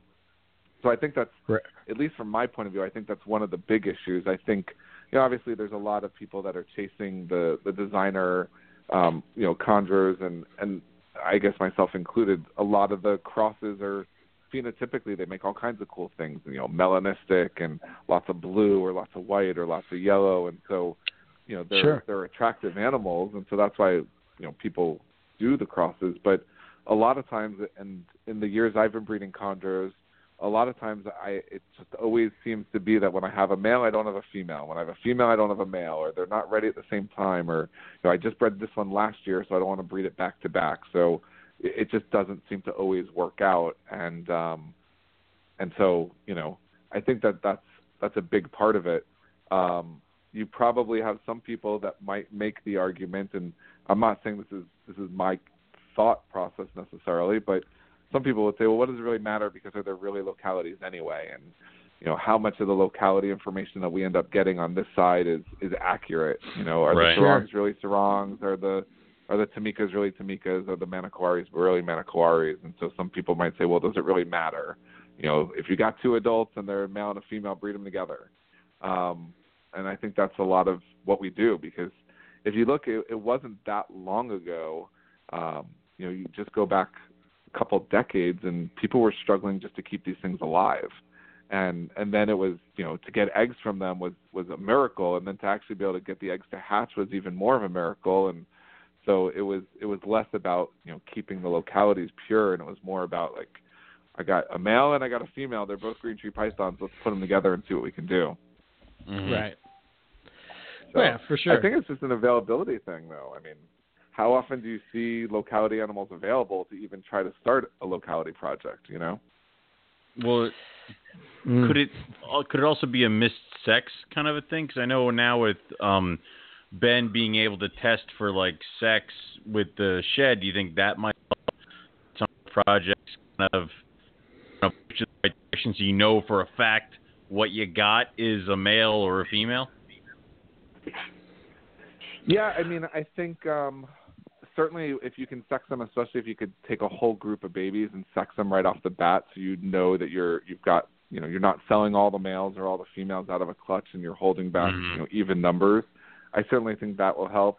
I think missed-sex chondros in general, at least my experience, and I can only speak for what I've seen. I've seen a lot of missed-sex chondros, and they've always been chondros I've bought, and they've almost always been females that ended up being males. And I don't know why it is that way. I don't know if I've ever bought a chondro as a male that ended up being female. I'll have to think about that, but I don't think I have. But I have bought several like more than I can even count on one hand that were supposed to be females that ended up being males. And I probed it. 3 people probed it. Eugene Bessette probed it. And I'm like, it's still a male. It's breeding this animal over here. It's definitely not a female. So anyway, I'm not saying that any of those people did it maliciously or whatnot, but it seems like missexing chondros is not an uncommon thing, and that's partially why I think a lot of chondros, myself included, a lot of the babies that people sell are almost always sold unsexed. Even my yearlings I sell as unsexed because they're just so delicate, and there is a risk of missexing them. And I see people post like possible female or possible male or probed kind of in between. So I do think that when Ben gets that thing up and running for pythons, I know he's got it going for colubrids and I think vipers now.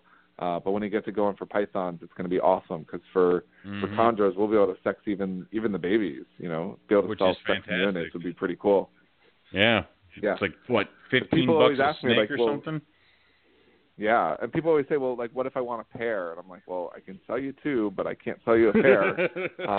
And so I've just gotten to the habit. I refer to all my baby neonates as males. Like, I'll be like him or he.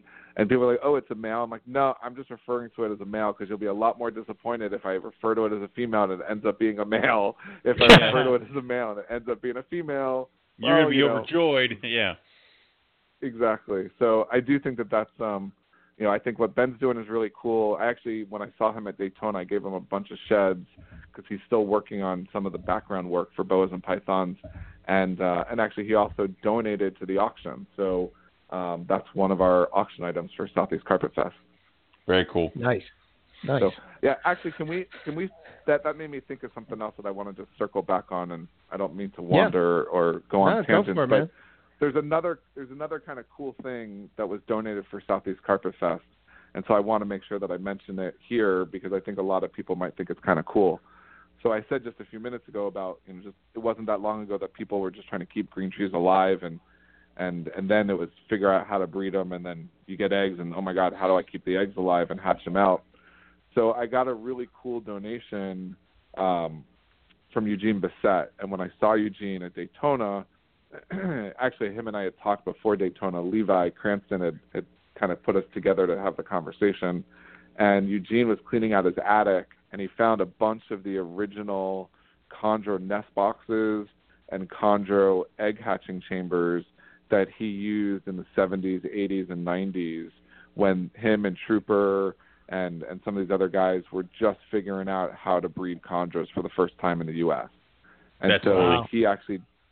He actually dug all that stuff out, and I dusted it off. I mean, some of it was pretty dusty, and took pictures of it, and it's all going to be in the auction. So if you want an actual piece of chondro history, they're still functional, but I guess in my mind they're more like something you might put on the shelf in your office or something. But they're like some of the original handmade egg nest boxes and egg hatching jars. They're like these big acrylic jars.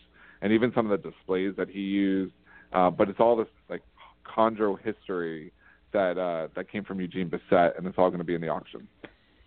That's awesome. Wow, that's cool. Yeah, I like that. That's cool. I guess it's it's kind of like one man's garbage is another man's gold. This was like literally stuff in his attic, and he's like, I can't bring myself to throw it away. Do you want it? And I said, yeah, but as long as I don't have to keep it, I'll take it because my wife will kill me if it just goes from your attic to my garage. That doesn't really help me any. And so he said, no, I know that you'll put it in the right people's hands. And I said, Eugene, I think this would make great auction stuff, and I think that there's a lot of folks that would think it was really cool to have a piece of chondro history. And so yeah, I took it all, and it's all going to be in the auction. And if you're interested in that kind of stuff, check it out and bid on it. Yeah, that's cool, man, because, it's I think for me, I don't know what you guys think, but I think I came into the reptile scene right at the right time. Like, it was already to where stuff was sort of like being bred, you know what I mean? And morphs were sort of coming onto the scene and stuff. And like right in that era where, you know, they were starting to make like equipment and stuff for breeding snakes and keeping snakes and make it easier to do. I think sometimes that stuff gets lost for newer people coming in because they don't have any way of comparing it to anything. You know what I mean? It's like if you grew up and you had a black and white TV and now it's in like high definition, 4K, you know, feels like you're right there in the room. You can't, you're not going to have that same appreciation. I got that feeling tonight, right? I was taking pictures of some snakes and cleaning and whatnot, and I pull out the Darwin carpet, and it's just a regular Darwin carpet, and I'm looking at it, and I'm like, holy shit. You know, like 15 years ago, somebody would have killed somebody to get one of these things. For this. Yeah. And now, nobody gives a shit. Like, nobody cares, you know? And it's like, I shouldn't say nobody cares, but you know what I mean? It's not as, you know, because it's not, you know, more for fancy or, you know, whatever. It just doesn't seem like it has the same bang that it does for me because you couldn't get it, you know, years ago. Right. And now you can. Yeah. They're all over the place. Yeah. So it's I don't know. It's kind of surreal in a way, but anyway. That's cool. I mean, I can't imagine in the 70s and 80s, like, there was no such thing as a captive bred chondro. Yeah. You know, No. like, whether it was farm bred or U.S. captive bred or UK bred, like, there was no such thing as a captive bred chondro. If you wanted a chondro, it was plucked off a tree in Indonesia or Papua New Guinea, and it was shipped over here, and it was loaded in parasites, and you were lucky if you could keep it alive for a few months. You know, I mean, there was no alternative. Right, exactly. Yeah. So, and there was no cool. Maxwell book. There was no Herpstat. There was no PVCcages.com. There was no, you know, none of that. No. We weren't arguing with each other over what kind of substrate we were using. It was, it wasn't. Or feeding I'm pretty it, sure there was no NPR back then. You know. Yeah. No, yeah, we haven't been around that long. Yeah. Right. But I'd say there was no GTP Keeper radio back then, but I know that, you know, they don't put out nearly as many shows as you guys. So. Buddy. Ooh, shots fired. Buddy was I think Buddy was around, but he was breeding like Macklot's pythons and Timor monitors, and Bill I think was still in medical school. So you know, yeah, yeah, they were there, but cool. Jesus. I Anyway, gotta give those guys a hard time. Although I hear that they've got a show coming up here, I think next week. So shouldn't give them too hard a time. We don't know. It's always up in the air. They were questioning whether or not they could put on some extra shows, and I said 2018 was a very lucrative year, so me and Owen will allow them to do a couple. No, more I shows. shot it down. I shot that. You shot it I shot down? that down immediately. I said, "You stick to your quota, God damn it!" Yeah, come on. Buddy and Bill are always, we got to talk to the bosses before we add any more shows. Like, way to put that on our shoulders. Thanks a lot, Yeah. Al. Go ahead, Owen. Well, I saw Bill posted his retirement clock countdown, so he's gonna have no more excuse about him being busy, and he should have plenty of free time here. More shows? Exactly. I mean, you should be able to. They should be pumping out shows. He's retired now. It should just be Bill talking to himself on the radio. You know. I would tune into that every day. Of course you would. God. Well, Ian, we know you added a bunch of stuff to your collection. Can you kind of talk to us a little bit about? It seems like you kind of got bit hard by Amazon tree boas. Yeah, you know, Amazon tree boas are really, really interesting to me. I mean, there's a lot of really cool species to work with in the Corrales complex, and there's a lot of cool tree boas even, you know, outside the Corrales complex that I haven't even touched at this point. But the Amazon tree boas in particular really are interesting to me. I think visually they just look a lot different than chondros, you know, kind of the color palette, so to speak, you know, a lot more of the yellows and oranges and the lighter colors that are just very contrasting, different than the chondros, but also the sort of the variability in the genetics of them is also really interesting. So I have added a number of Amazons, and a lot of them have actually come from Keith McPeak, who I know is a buddy of your guys. so just going up and seeing his collection up in New Jersey and some of the cool stuff he's producing and talking with him a whole lot about Corrales in general led to quite a few Amazons making their way here. Also, I went out to California a couple times this past year and got to spend a little bit of time checking out Rory Gretzko's collection at Canopy Labs. And Rory's got just some amazing stuff. And the other person I spend a lot of time talking to is Abby, and she's down here in Florida now also. And I think, between the three of them, just spending a lot of time talking about Amazons. And actually kind of the funny thing is, and Harlan Wall as well, I should mention. But the funny thing is Harlan actually mentioned Amazons to me a few years ago when I started itching, and I, what else could I add besides chondros that might be kind of, interesting? And he's like, oh, you should try Amazon tree boas. And I said, oh, they're so skinny looking. They always look like they're thin, and don't they come in large numbers of imports? And they're like $40 snakes. And he's like, yeah, but you should take a look at some of the stuff that some of these other people are doing with Amazons now. And I totally dismissed it actually at the time. I was like, no, that doesn't sound interesting at all. And then I started seeing some of the stuff that these other folks are working with, some of the tigers that Keith has, and some of the calico stuff that Rory is working with, and some of the hypo stuff that Abby's working with. And then actually Daytona last year, I saw one of Chris McQuaid's leucistic Amazons. And that was like, that was the end of it. Like once I saw that, I was like, all right, like I need one of everything. And so I've been slowly adding a number of Amazon projects. And the problem with doing that is it's just like chondros. Like, to have one of everything, you got to have at least two of everything. And then you really got to have at least 2.2 of everything. And there's just so much variety even within the Amazons that it's just impossible with my space to have even one of everything. So really trying to focus on, some of the calico stuff, some of the tiger stuff, some of the hypo stuff. But what I really like are the solid colored animals. So, not so much the heavier pattern, but the solid yellow, the solid orange. I do like the bicolors as well. So I've picked up from a few different people, and I've got a couple more animals still when the weather warms up that'll be coming in. But the Amazons are just really, that's kind of like my newest addiction, I guess.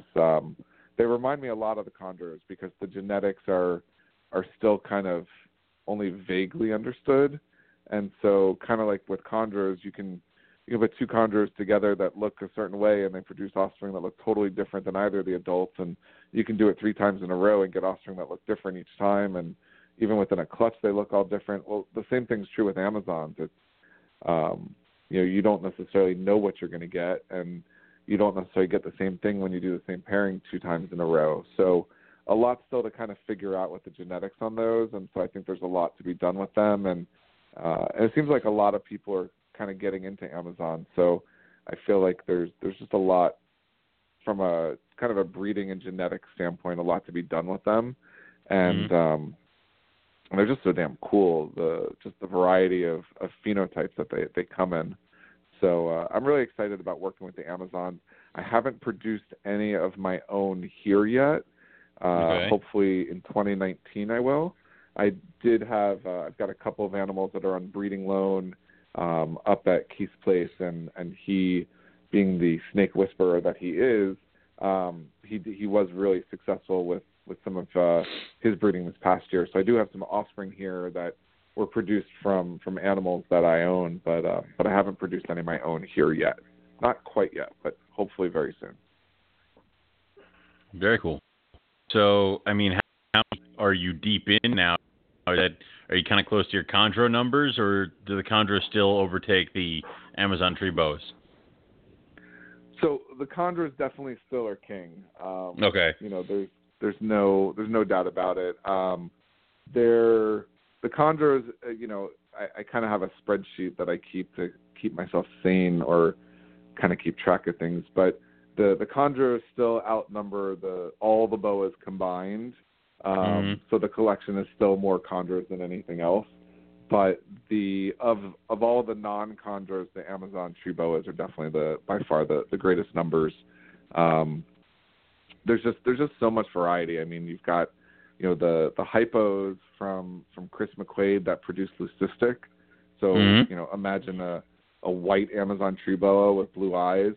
There's, you were kind of obsessed with that Leucistic in Daytona. I remember hanging out with you right after you had seen it, and I was trying to convince you to go over and buy it, and I was a little. You didn't go and do that, so. Yeah, it was cheaper than a divorce attorney, but I don't. Yeah, think, I know. I don't think it would have worked out well for me. That animal was really cool. It was probably the one animal I really, really, really wanted to come home from Daytona with that was just a little bit outside my price range. But the Leucistics are, that's definitely kind of a goal of mine. I'd like to be able to produce Leucistics. It's a little bit of a challenge, kind of from a genetic standpoint, because that's a gene that's still kind of being figured out, that Chris McQuaid GCR hypo gene, and it's really kind of like a Het Lucy or Het Leucistic gene. So that's kind of an interesting project, and that's one of the ones that I've got some aspirations for. There's also another version of the hypo gene in the Amazon's the Mango line, and that's kind of another interesting genetic project, and so I'm working on that one actually with Harlan out in Colorado. So hopefully we'll see some mangoes produced this year. But there's just a lot of things with the Amazons that are, because they're still being imported and they're still being collected from the wild, there's still a lot of phenotypes that, you see come in even in the wild caught stuff that's like, wow, that looks totally different. Just really odd looking things. Actually, Forrest Fanning was out in Pomona with Stephen Cush this weekend, and they saw this killer calico looking Amazon, and they sent me pictures like, we've never seen anything like this. What do you think? Is this cool? Should, do you want it, or should we get it? Like, we've never seen anything like that before. And it was actually a really cool looking animal, maybe a calico looking thing. But anyway, so it's one of those things where with some of the other species that are either closed to importation or very limited importation, or coming from the farms, it tends to be more consistently the same sorts of things. With the Amazons, it seems like with the wild imports still coming in, you just never know. There's paradox animals that show up. There's just all kinds of different phenotypic looks, and I don't think that we really understand either the geographic distribution of where they come from, because they're really only exported out of Guyana or Suriname, but they occur outside those borders. So maybe some of the variation is just geographic, but we don't see it just because of the politics involved. Or, are they just that polymorphic that literally anything can pop up? It's kind of hard to really know what's going on. And so that's one of the things that's so cool, is that with these Amazons, you don't know what's going to pop up. There's that much variability in the genetics, I think, naturally, and then our lack of understanding, because we're still kind of just figuring it out. So I think it's a cool species. They seem pretty hardy. They definitely seem to be easier to start than chondros. So of all the Amazons that Keith has sent me down from the animals that I have on loan up there, every single one of them is taken to frozen thawed pinkies with virtually no effort. So I will say they're nippy. That's, I guess, the one thing about Amazons, but chondros can be a little nippy too. But I've never disliked a nippy baby snake, because nippy baby snakes almost always eat. That is true. So yeah. Now I'm looking at, you kind of also have added Russian burger eye. Yeah, so that I just am dipping my toe in. So okay. So I've got some babies here that Keith produced, and I've got an animal up there on breeding loan with him, and so we had a joint clutch this year, and it wasn't a very success. It was a first time breeding for both animals, and so there were a bunch of stillborns, and so I've got some of the babies down here. They've been quite challenging, actually, compared to the Amazons. They're a lot more challenging to get started, and I don't know if it was just a weak clutch to start with, or if I just have to figure out slightly different technique for them compared to the chondros and the Amazons. But that's a really interesting species as well. It's one I actually saw in the wild when I was in Costa Rica, so that's kind of cool also. But it's not one that is really represented a whole lot in the hobby. and they can be kind of variable as well. It seems like most of the animals in the hobby are from Costa Rican lineage, but there's some other just amazing animals. I've seen some of the ones from Venezuela that can be almost like an orange color. I've seen kind of like the holy grail of Ruschenbergeri is the Trinidad Tobago ones that can be almost like a golden yellow color, and they're the largest member of the Corrales complex as well. So they get pretty big, but my experience with them is somewhat limited, I would say. But kind of an interesting side story about those. So about the time that Keith had sent these little baby Ruschenbergeri down to me, my kids had actually been hatching out some we call them mystery eggs from the backyard. So again, I live in Florida, as you know, and we have a big vegetable garden in the backyard, and we have just about every exotic invasive lizard you can think of living in our backyard. And so a lot of times we find just random reptile eggs in the garden when we're tilling the soil or planting tomatoes or whatever. And so a lot of times the kids, they gather them up and they want to hatch them out. And we've hatched out curly tails, basilisks, Cuban anoles, iguanas, soft-shell turtles, red-eared sliders, I don't know, mud turtles. So anyway, I always tell the kids, well, by the time you give me the eggs, I feel like they've only got a 50-50 shot anyway because they've been turned and dug up and everything else. But inevitably, a lot of them actually hatch. And I always set them up on some vermiculite, and I'll put them in the garage, and I just set them up on a high shelf or whatever. And I usually forget about them. In fact, one time I forgot about them literally, and it was too late by the time I remembered. But the kids are a little bit older now, and they usually ask me about it every other day pretty much for weeks on end. So it just happened to be coincidentally that I had a deli cup with half a dozen eggs, and they hatched out just a few days after these little Ruschenbergeri had gotten here, and they were brown basilisks. We don't know what they're going to be until they hatch out because a lot of the eggs look about the same. So I was faced with this real dilemma because I don't want to let the brown basilisks go because they're an invasive species, and then I'm just contributing to the population that live in my backyard. And the kids didn't want me to put them in the freezer because they felt like, even though they had only known these things for 5 minutes, that they were not part of the family, I could have put them in the freezer. And the last thing in the world I wanted to do was have to set up a cage to raise 6 brown basilisks because, well, we currently have a rule in my house, which is nothing in the house that needs food and water daily other than the dog, and nothing that needs crickets. So no bugs good rules. And nothing that needs daily food and water because my travel schedule and the kids' schedules, and no, can't deal with it. So good. So I was like, okay, I can't let them go. I can't put them in the freezer, and I'm not setting them up. I'm not keeping 6 brown basilisks. It's just not happening. So I got to thinking, and I'm like, well, I saw Ruschenbergeri in Costa Rica, and I saw brown basilisks in Costa Rica, and these things are captive hatched, not captive bred, but captive hatched. They've never been outside before. They've never eaten anything before. They're kind of about the right size. So I talked the kids. Somehow I made a deal with them that I could have 3 of them for the baby snakes if they could keep the other 3 until we figured out what to do with them. I think was sort of the deal or the arrangement or whatever. And compromise. So, yeah, it was a compromise. And my kids they're into the snakes and they're really cool about it. So they love nature. And I really thought actually that my kids would be like, no way, you're not feeding the baby basilisks to the baby snakes. But they were like, okay, but we get to pick which 3. And I was like, okay, that's fine with me. I don't care. Pick the 3 smallest ones. That's fine by me.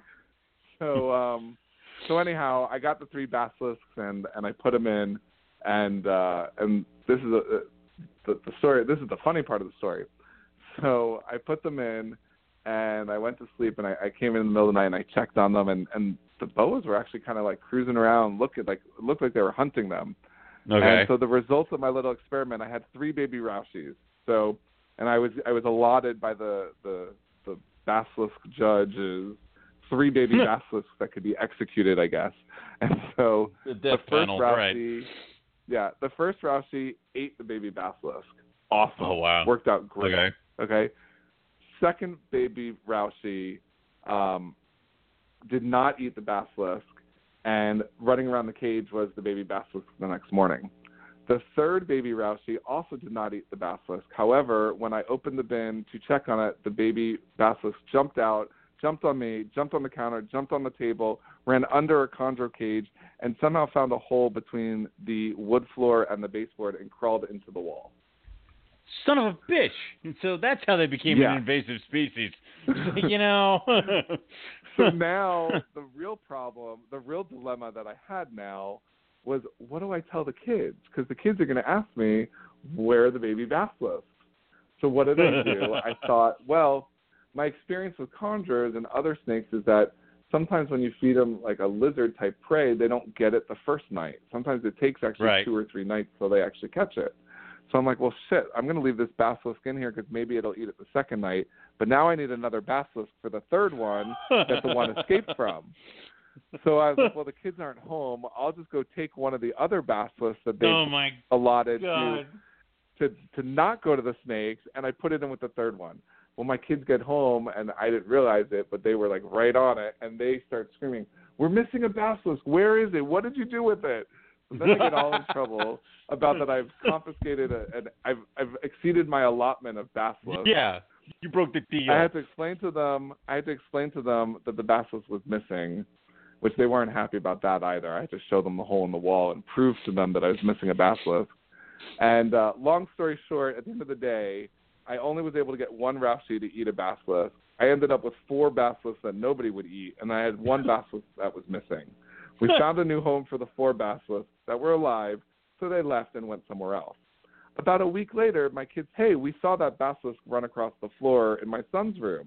And I was like, no, you didn't. That was probably a gecko from outside or an anole or something like that or whatever. The next day, my wife was sweeping the floor in my son's room, and guess what she found all dried up? Dead she baby found a baby basilisk. brown basilisk. Oh, yeah. Yep. So, well, I did manage. Pretty managed to take care of successful. 2 evasive lizards at least. Yeah. One got eaten, one died in the kids' room.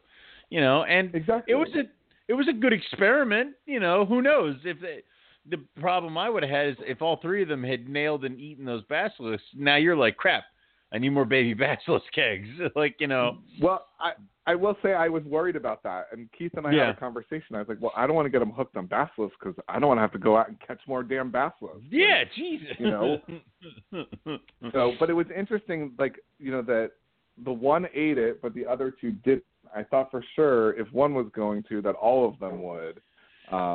But it didn't work out that way. I've had that experience with the red mountain boa, where one will eat a gecko and the others will not, and then one will eat a long-tail lizards and the others will not. So it's kind of hit or freaking miss, which is just so aggravating. So yeah, well, so you know, I've had that experience with chondros as well.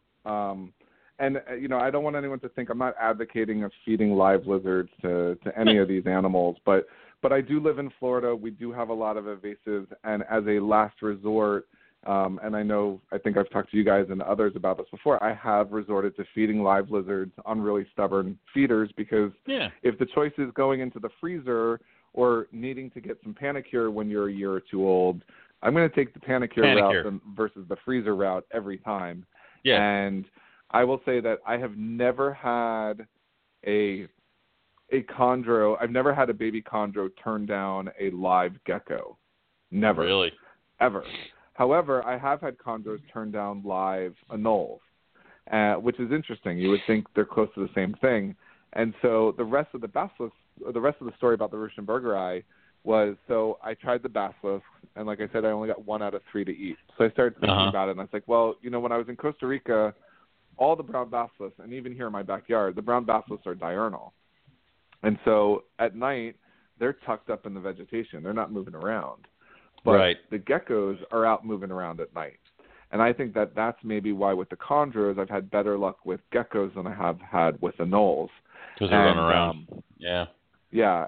And, of course, the funny thing is anoles are like a dime a dozen here, but the geckos are a little bit harder to find, partially because you got to hunt them at night. And And the one place at my house that I have geckos is like a 20-foot high light over my front door where I can't catch them. So like they're totally safe because they're out of my reach. So actually my buddy Eric Chung, who lives here not too far from me, I don't know if you guys know him, but he actually collects brown anoles since they're invasive and sells them as feeders. And so I'll be like, hey, Eric, are you going out looking for anoles? Because I could really use like one or two super small geckos. And usually I can kind of, somehow bribe my way into getting a couple of extra geckos when he goes out hunting anoles. But anyway, so I tried with these Rauschenbergeri. I thought, well, maybe it was because they were diurnal and, let me try anoles. But, anoles are diurnal as well, but I have access to them, so let me try those. So I was able to get one of the Rauschenbergeri to eat an anole. So I thought, okay, well, that's 2 down, only 1 more to go. So I thought for sure, okay, the third one will eat a gecko for sure. So this was just a few days ago, got a gecko. Can't get it to eat. It doesn't want to eat the gecko. I don't know what the deal is. But the interesting thing is that in trying to get the gecko from the deli cup into the tub with the third Rauschenbergeri, it was a decent-sized gecko, and it dropped its tail. Mm-hmm. And I was like, well, crap. Now what am I going to do? So, of course, I tried to see could I get the third one to eat the tail if it wouldn't want the gecko, but it wouldn't. But I gave the tail to the second one that had taken the anole, and, man, it went for that gecko tail, like, lickety. Yeah. Like, it was, like, right on it. Like, as soon as I put it in front of its face, just bam. So now that one has eaten 1 live anole and 1, I guess, live gecko tail. So, half a gecko, yeah. So I'm making progress with them, and at some point I'll have to convert them over to rodents, and then down the road I'll have to worm them. But hopefully I'll get the third one going. They definitely seem to be more challenging, and I don't know. I don't want to say it's because that all Rauschenbergeri are going to be that challenging, but these 3 maybe it was just a weak clutch, and I don't know. But they're coming along, but I wouldn't say it's a massive project that's very far down the road so far. Okay. So the other 2 that I know you included with your induction into your collection recently, and I'm going to lump them together even though they're very separate things. You finally managed to nab up a bunch of Sanzinia, which that I know you were looking for a while, and then you did also increase your Emerald Tree Boa craziness. So why don't you talk about those guys? Yeah. So Sanzinia. So I'll be honest, I didn't even know what a Sanzinia was a few years ago. It's just not a species that I had ever seen before. It's not a species that I think are in a lot of zoological collections. So I just honestly, I wasn't familiar with them. Maybe I had heard of Madagascan tree boas, but I really was not familiar with them. And so, I had heard them mentioned, I don't know, maybe 3 or 4 years ago. And then Bill Hughes was on, I think it was on your guys' show actually. And he was starting to post stuff about these Sanzinia, and there's a Facebook group about them, and I was starting to learn a little bit about them. And he came on the show and he talked all about these Sanzinia. And then I had the chance, I usually go to Las Vegas a couple times a year for work for some trade shows, and I had the chance to go out and visit Bill's collection and see all these Sanzinia that he's working with, and learn about that there's even 2 different species of Sanzinia, and just immediately was like, gotta have some of these. And so the thing about Sanzinia is that they're from Madagascar, so just like anything else from Madagascar, like they hardly ever come in, and the people that breed them are few and far between, and they're not represented in the community or the hobby in large numbers, and so they're not very easy to even get your hands on. And so oftentimes you either find one just randomly here or there, or you gotta like beg, borrow, steal to get on someone's list, and or just be lucky enough that someone has a clutch that's made available, and you can just pounce on them right away. And so I was fortunate that kind of all the stars aligned last year, and I was able to pick up 1 pair of Sanzinia that are U.S. captive bred 2017s from Dan at DM Exotics. So wow. He didn't produce them himself, but they were animals of his that one of his customers now owns. So He had a clutch or a litter. I'm still, I got to get my boa python lingo straight. He had a litter drop, and I was able to get a pair from that. And then I also was able to get a pair from Bill. But the nice thing is that the pair from Bill are only half siblings, and one of them's a 2016 and one of them's a 2017. So they're only half related, which means between the two pairs, I've got a little bit of genetic diversity in terms of the lineage of the bloodline. So they're all still kind of young. They're just in grow out now, and just really, really enjoying them. I will say that compared to the Corrales and the Chondros, Tanzania like to eat. Like, they really like to eat, like, a lot. And I feel like I think every reptile collection has to have a garbage disposal. And Tanzania, they will eat anything. Like, they just never turn down food. I think they might eat, like, while they're even in the middle of shedding, if you let them. And I don't mean like they're opaque. I mean, like, they might eat and shed literally. They might eat, shed, and breed at the same time. They literally are just eating machines. And what's really ironic about that is that they also are extremely placid. My daughter calls them the cuddly snakes. Like, did you clean the cuddly snakes yet? Because when I clean their bins, she likes to hold them. And she calls them the cuddly snakes because they're just really, really placid animals. And they have this awesome head. The structure of the heat pits on their lip is unlike any other species that I've ever worked with. It's just really, really unique looking. And so these are all what are called the Mandarin Tanzania, and or some people call them the brown Tanzania. The other ones are what people call the green Tanzania, and that's kind of like the holy grail of Tanzania. And right now, that's one of the species that's kind of on my wish list. I can't even find them, let alone try to afford them or get my hands on them. I literally have been looking for them for, I don't know, 2 years, 3 years now, and I have not once had one where I actually had the opportunity to buy it. Once I saw some made available, and Matt Minatola, who I'm sure is listening, was like 5 minutes faster than me, and he snagged some of them. But literally, like they're just not available. And what's funny is that, in Europe, apparently it's the complete opposite. They have tons of green Tanzania, but they have none of the Mandarin or brown Tanzania. And I guess in Madagascar, you've got kind of a mountain ridge, and you've got a wet side and a dry side, and so the greens are on the wet side and the browns are on the dry side. And so for whatever reason, here in the U.S., we've got a lot of the browns or mandarins, but we have hardly any of the greens. And I guess in the European reptile market, it's the complete opposite. That's nuts. So hopefully at some point I'll be able to get my hands on some greens, but I can't even find them, let alone be able to afford them. I'm sure I'll somehow manage to get my hands on some at some point, but that right now is a species that I'd like to add for sure. Awesome. So, and what was the other question was about the emeralds, right? Emeralds, yeah. So emeralds are another one that I've added.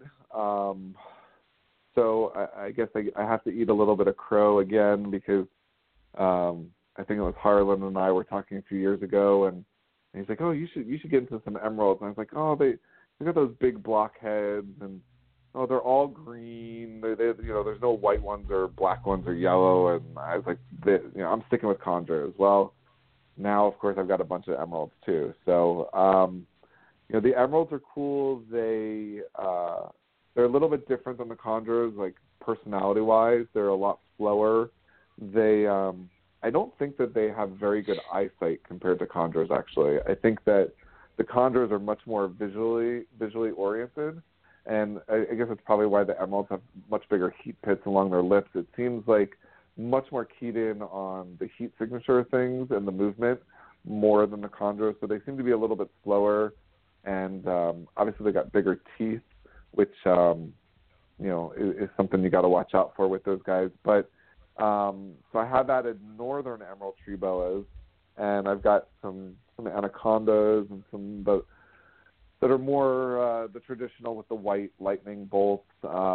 don't think I have any that are patternless at this point.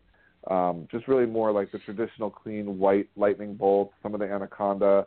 I would like to add some of the Miss Willie line animals, which is a Rico Walder line of Northern Emerald tree boas that just have a lot of white to them.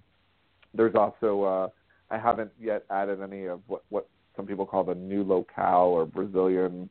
I think is they come from that northern part of Brazil, but the ones that have those different head markings, and the other one that I haven't added yet is the Batesai, the Amazon basin. That's kind of like the holy grail of emeralds. So just kind of working my way into the emeralds, but do have a number of animals now. Some of them are here and growing them up, and I've got a few that are up at Keith's Place on breeding loan, and hoping to see some baby emeralds. Well, possibly maybe even this year. So they're cool too as far as the babies. They seem to be a little bit easier to get started than the chondros. They start considerably bigger than the chondros do. So and of course all the babies are red, which for those of you who've been following S&J for a while, for quite a long time I didn't seem to be able to produce red chondros, only yellows. So with the emeralds, you don't have a choice. They all start out red. So I can get that out of the way. Awesome. Cool. All right. Well, we hit the end. So that went quick. Yeah, I know. We're into the recording time now. All right. So I guess Ian, throw out like one last time for people the info on Southern Carpet Fest, and then we'll wrap it up. All right. So details: Southeast Carpet Fest, February 9th, my fault. 2 p.m. Yeah, God damn you're gonna get Evan all worked up, Those guys in Texas, they put on a hell of a party, so I don't want to sell them short. But we are talking Southeast Carpet Fest, so in Correct. Florida, not Southern Carpet Fest in Texas. I don't think they've set a date yet for Southern, but hopefully now that there's a date for Northeast, those guys will announce one for Southern here soon. All right. We hope. Anyhow, it's Southeast Carpet Fest, going to be February 9th at 2 p.m., hosted by Terrestrial and Arboreal in Melrose, Florida. That's Pia and Cody Bartolini. And this year we do have sponsors. So like I said, sponsored by Forrest and Desiree Fanning at Cold Blooded Cafe, feedersource.com, Ship Your Reptiles, and the Herpetoculture Podcast. We got the shirts. Make sure you get those. That's closing January 16th. Auction items will be going up here in the next couple of days. All the benefit nidovirus research. If you're coming, RSVP on the Facebook page. Get a hold of me so you can get some info on what to bring. We are still accepting donations for the auction. So if you want to donate something, you can get in touch with me on that. And if you want to be a sponsor, we're also still taking a couple more sponsors as well to help defray the cost. Other than that, basically, if you're coming Friday, get a hold of us as well.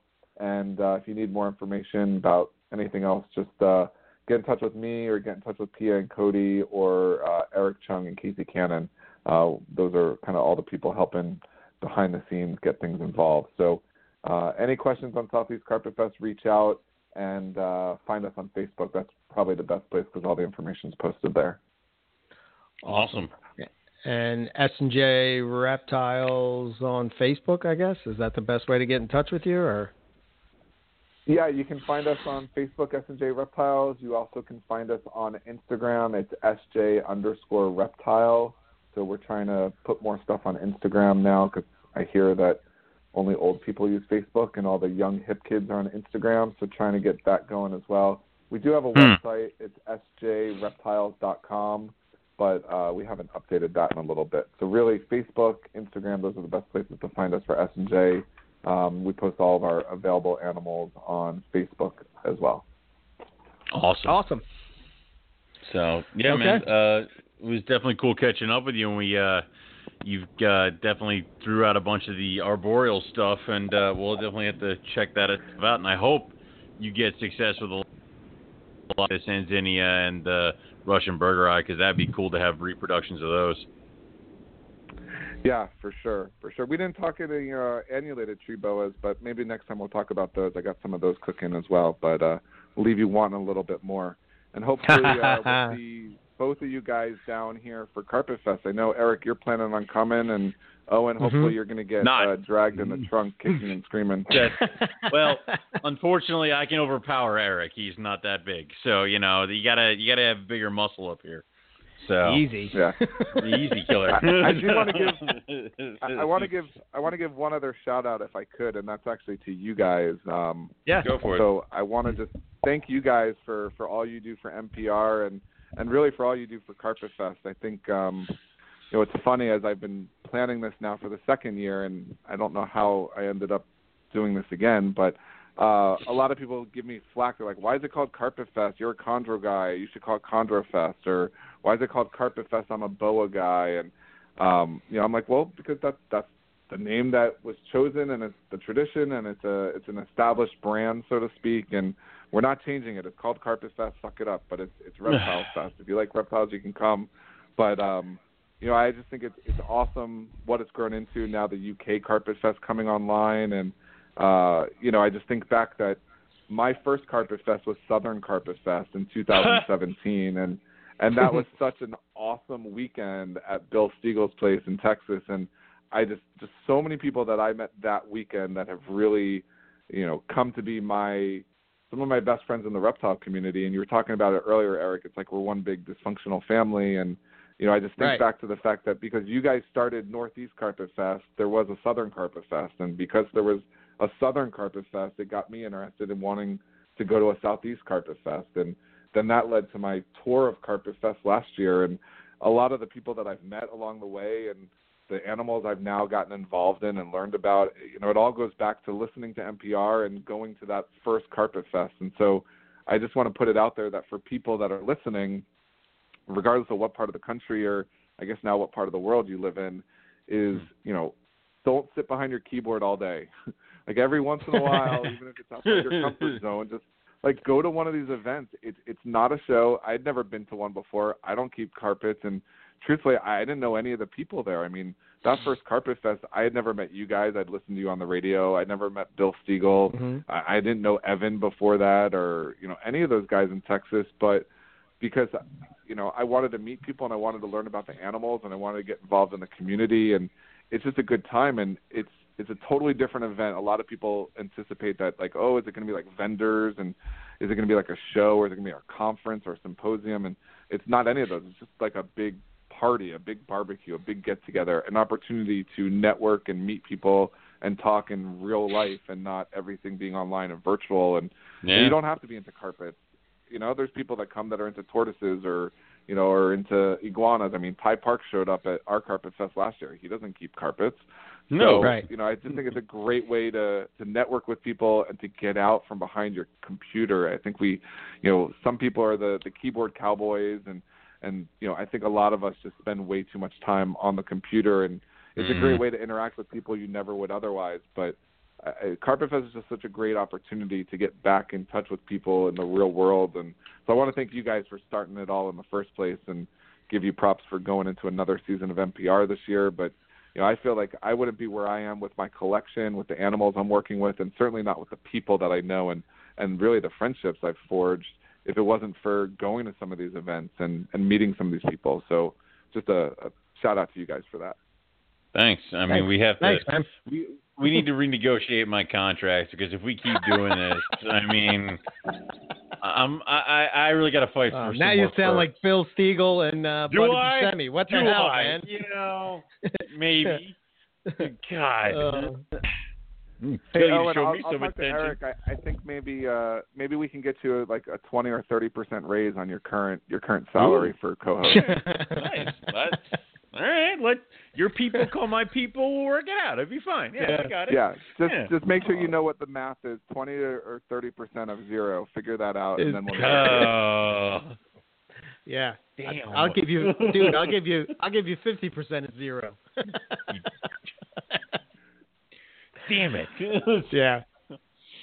Put that. There's your shit and a shut up. All right. It's so true, man. The Morelia family is I don't know, man. It's one of the, I've said this a million times, but maybe there's new people listening to the show or whatever. The whole idea with Carpet Fest was the whole idea of the Morelia family. And, the very first Carpet Fest we did, we had more chondro people there than we did carpet people. We got yelled at because remember? they're like, this is basically Chondro Festival. Like, yeah, but you guys haven't done it in a couple years, so we took it. So I mean that's how that one went. Truth be told, that's where we got it from. I mean, I was talking to Buddy and he was telling me about these events, and I'm like, well, shit, man, why don't we do it for carpet pythons? And at the time it was, just meeting new people and getting together with people that shared the same interest, and here we go. 8 years later. So I know. Awesome. Well, so it's good stuff, man. Ian's right. If you have a chance to get out there and get to any of these events, I mean, you have no excuse now. It's worldwide. So, And there are several. No matter where you live in the United States, there is one near you. So definitely check out. There's the Northeast, the Southeast, the Southern, the Northwest and the Southwest, and then kind of Tinley Park in October. So there is one year you got to make it out to. I'm not being biased when I say this, but the Northeast, that's a hardcore party, man. I mean, it does go to the wee hours, and it can get a little out of hand. So a little bit, but what the Northwest, they try to kill Nick and all that other shit. So it's a true story. Yeah. varying degrees of party. Yeah. But So our Carpet Fest, Northeast Carpet Fest. If you are planning on making it out this year, we'll be in PA, Warminster, PA, and we'll be on June 8th. So hopefully Dory hasn't thrown you out by then, but we'll see. I will have got back into good graces at that point. I don't know. Maybe another dash hound or something like that will smooth things out. I don't know. Who knows? It's not like they take up a whole lot of room. Small army of dachshund. It's not a good idea. So, all right. God. But, I'm excited to be back. I'm glad that we're back. 2018 behind us, 2019 coming up, and trying to take it to the next level. So, like I said, next week we got Zach Baez, a good friend, and he's going to come on and talk to us about his trip to Africa. And all the crazy things he went through, like malaria. Malaria, like that. Yeah, that's a good one. Sitting on a hill with some gorillas. The gorillas. Got close. Yeah, man. That's the one thing that I did take from 2018, and I'm so excited. I'm going to spend the rest of my life traveling through Australia and seeing all there is to see in Australia. I don't need to go anywhere else, because I can't go to Papua New Guinea, because if you go there, you'll get killed. You might die. Scratch that off the list. You're short enough. They might just take you. The pygmies might just take you in, and just join them. I'll become like the white god or the white devil. It's either the white devil or the white god. Let me guess, white devil. Yeah, all right. I don't know. With my gray hair now, I might be the silver fox. I don't know. One or the there you other, go. But... It's okay. Wow. But if you can, man, and that's why I wanted to get Zach on to talk about his trip. I mean, I'm sure everybody that listens to the show has seen his post around and the pictures that he was out there, but I'm sure there's some crazy adventures, and that rhino viper that he found. Holy shit, dude. Man. Very, very cool. So, I mean, you don't even have to travel halfway around the world. I mean, there's plenty of places in the States where you can go and herp and find some cool shit that west or whatever, but if you have the opportunity, I definitely would take advantage of it and do it. Just do it, man. Just make it happen. Don't buy another snake. Don't buy another whatever. Just, get a ticket and go to wherever you always wanted to go. It's the way to do it. Okay. So Do you that's want going to to be tell them? Do you want to tell them about the other show? I mean, 'cause we should drum up some excitement for it. I'll vomit over here. Yeah. Oh, the other one? You want to tell it at the end? Yeah. Okay. Well, yeah. So, Yeah. so we have, well, actually, we're working on two people. One is pretty much lined up, is Mark O'Shea. And I know he's been on From the Ground Up. But it wouldn't be, I mean, to hear the rough scale story from the man himself. I know. Owen's going to be all giggly that day like a schoolgirl. Oh my God. This is it's not gonna be okay. I'm gonna have to be heavily sedated. It's just, dear God. So yeah, I'm gonna yell at Joe for that one. So that's that'll coming be up. cool. His new book is out there. If you hadn't got a chance to pick it up and check it out, it's the Book of Snakes. It's pretty freaking sweet. It's a big ass book, man. But so there's that, which it's kind of surreal. Like I was telling you before the show, like I'm messaging him back and forth, and he's just messaging me. I'm like, this is Mark O'Shea. Like, what the hell, I man? can't. I really can't. Like, You're watching the channels, and I've watched several of his specials and stuff like that, and then of course to have him involved with the captive collection of my favorite snake is just. I'm not gonna be able to handle this. Yeah, I mean, I want to know, like, how did they get there? Like, I can't imagine how difficult it was to get there. Like, what, I want to hear I want to hear the story. Mm-hmm. I'm sorry, Owen, I keep saying this, but like, there's the story you say, and like people know of when you travel to Australia to find crazy shit, and then there's the real story. I want the real story. You want the real story. You want to know how many times he argued with people in the back seat because they didn't stop for snacks. So yeah, I mean, I got you. Yeah, snacks, man. That curbs the beast in me, man. You always do. I gotta have snacks. Yeah, not making that mistake again. I'm like the guy on the Snickers commercial. You know what I mean? Like, like, have a Snickers. He's like the mob dude ahead of time. You give him a Snickers bar, and he's like, "I'll chill out." I'm good. Yeah. So there's that, and then there's I'm working on a few guys from Australia that will be really cool because man, they're really kicking ass down there this season with some crazy shit that they're freaking. I mean, Hypogene now and Darwin's and like. Dude, also, they're crushing it. Dude, we just started. Like, I mean, how many locks have you observed? 3.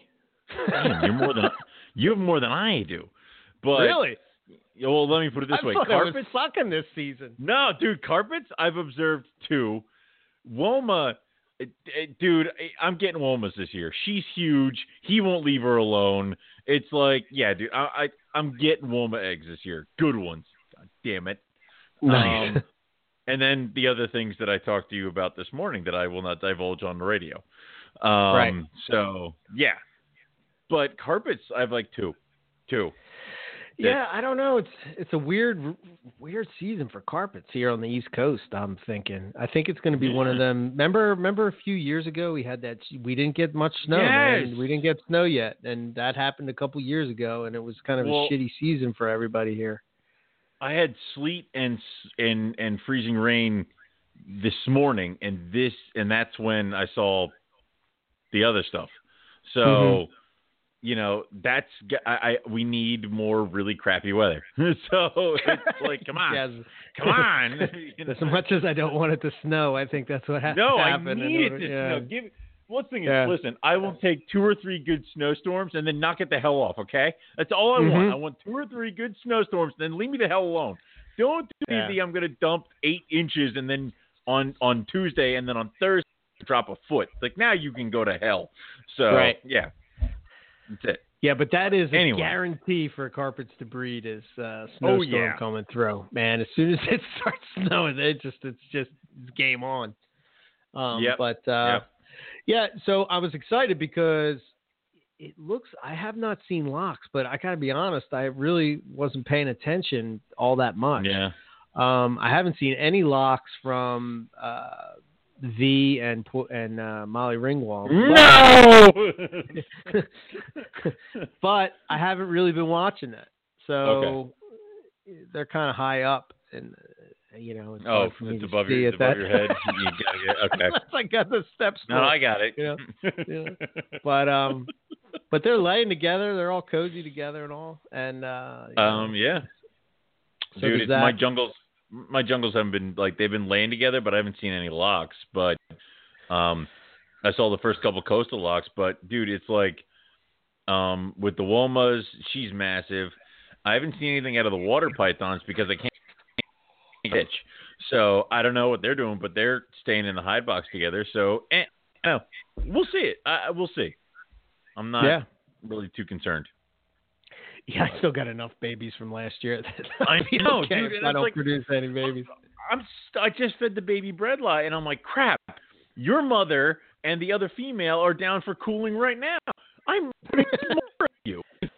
Yeah. To me, I'm more worried.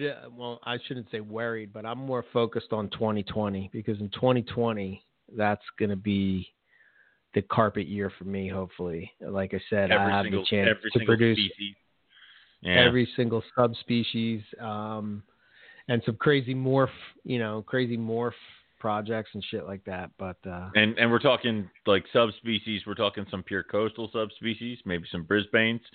Rockhamptons, some, Brisbane, some you can hook, all that, you can hook all that locality hook shit, your boy up. All right, yeah, I got you. I should have hypos going. I should have hypos. What? In 2020? Yeah, I'll have the male. The male will be up to size, ready to go.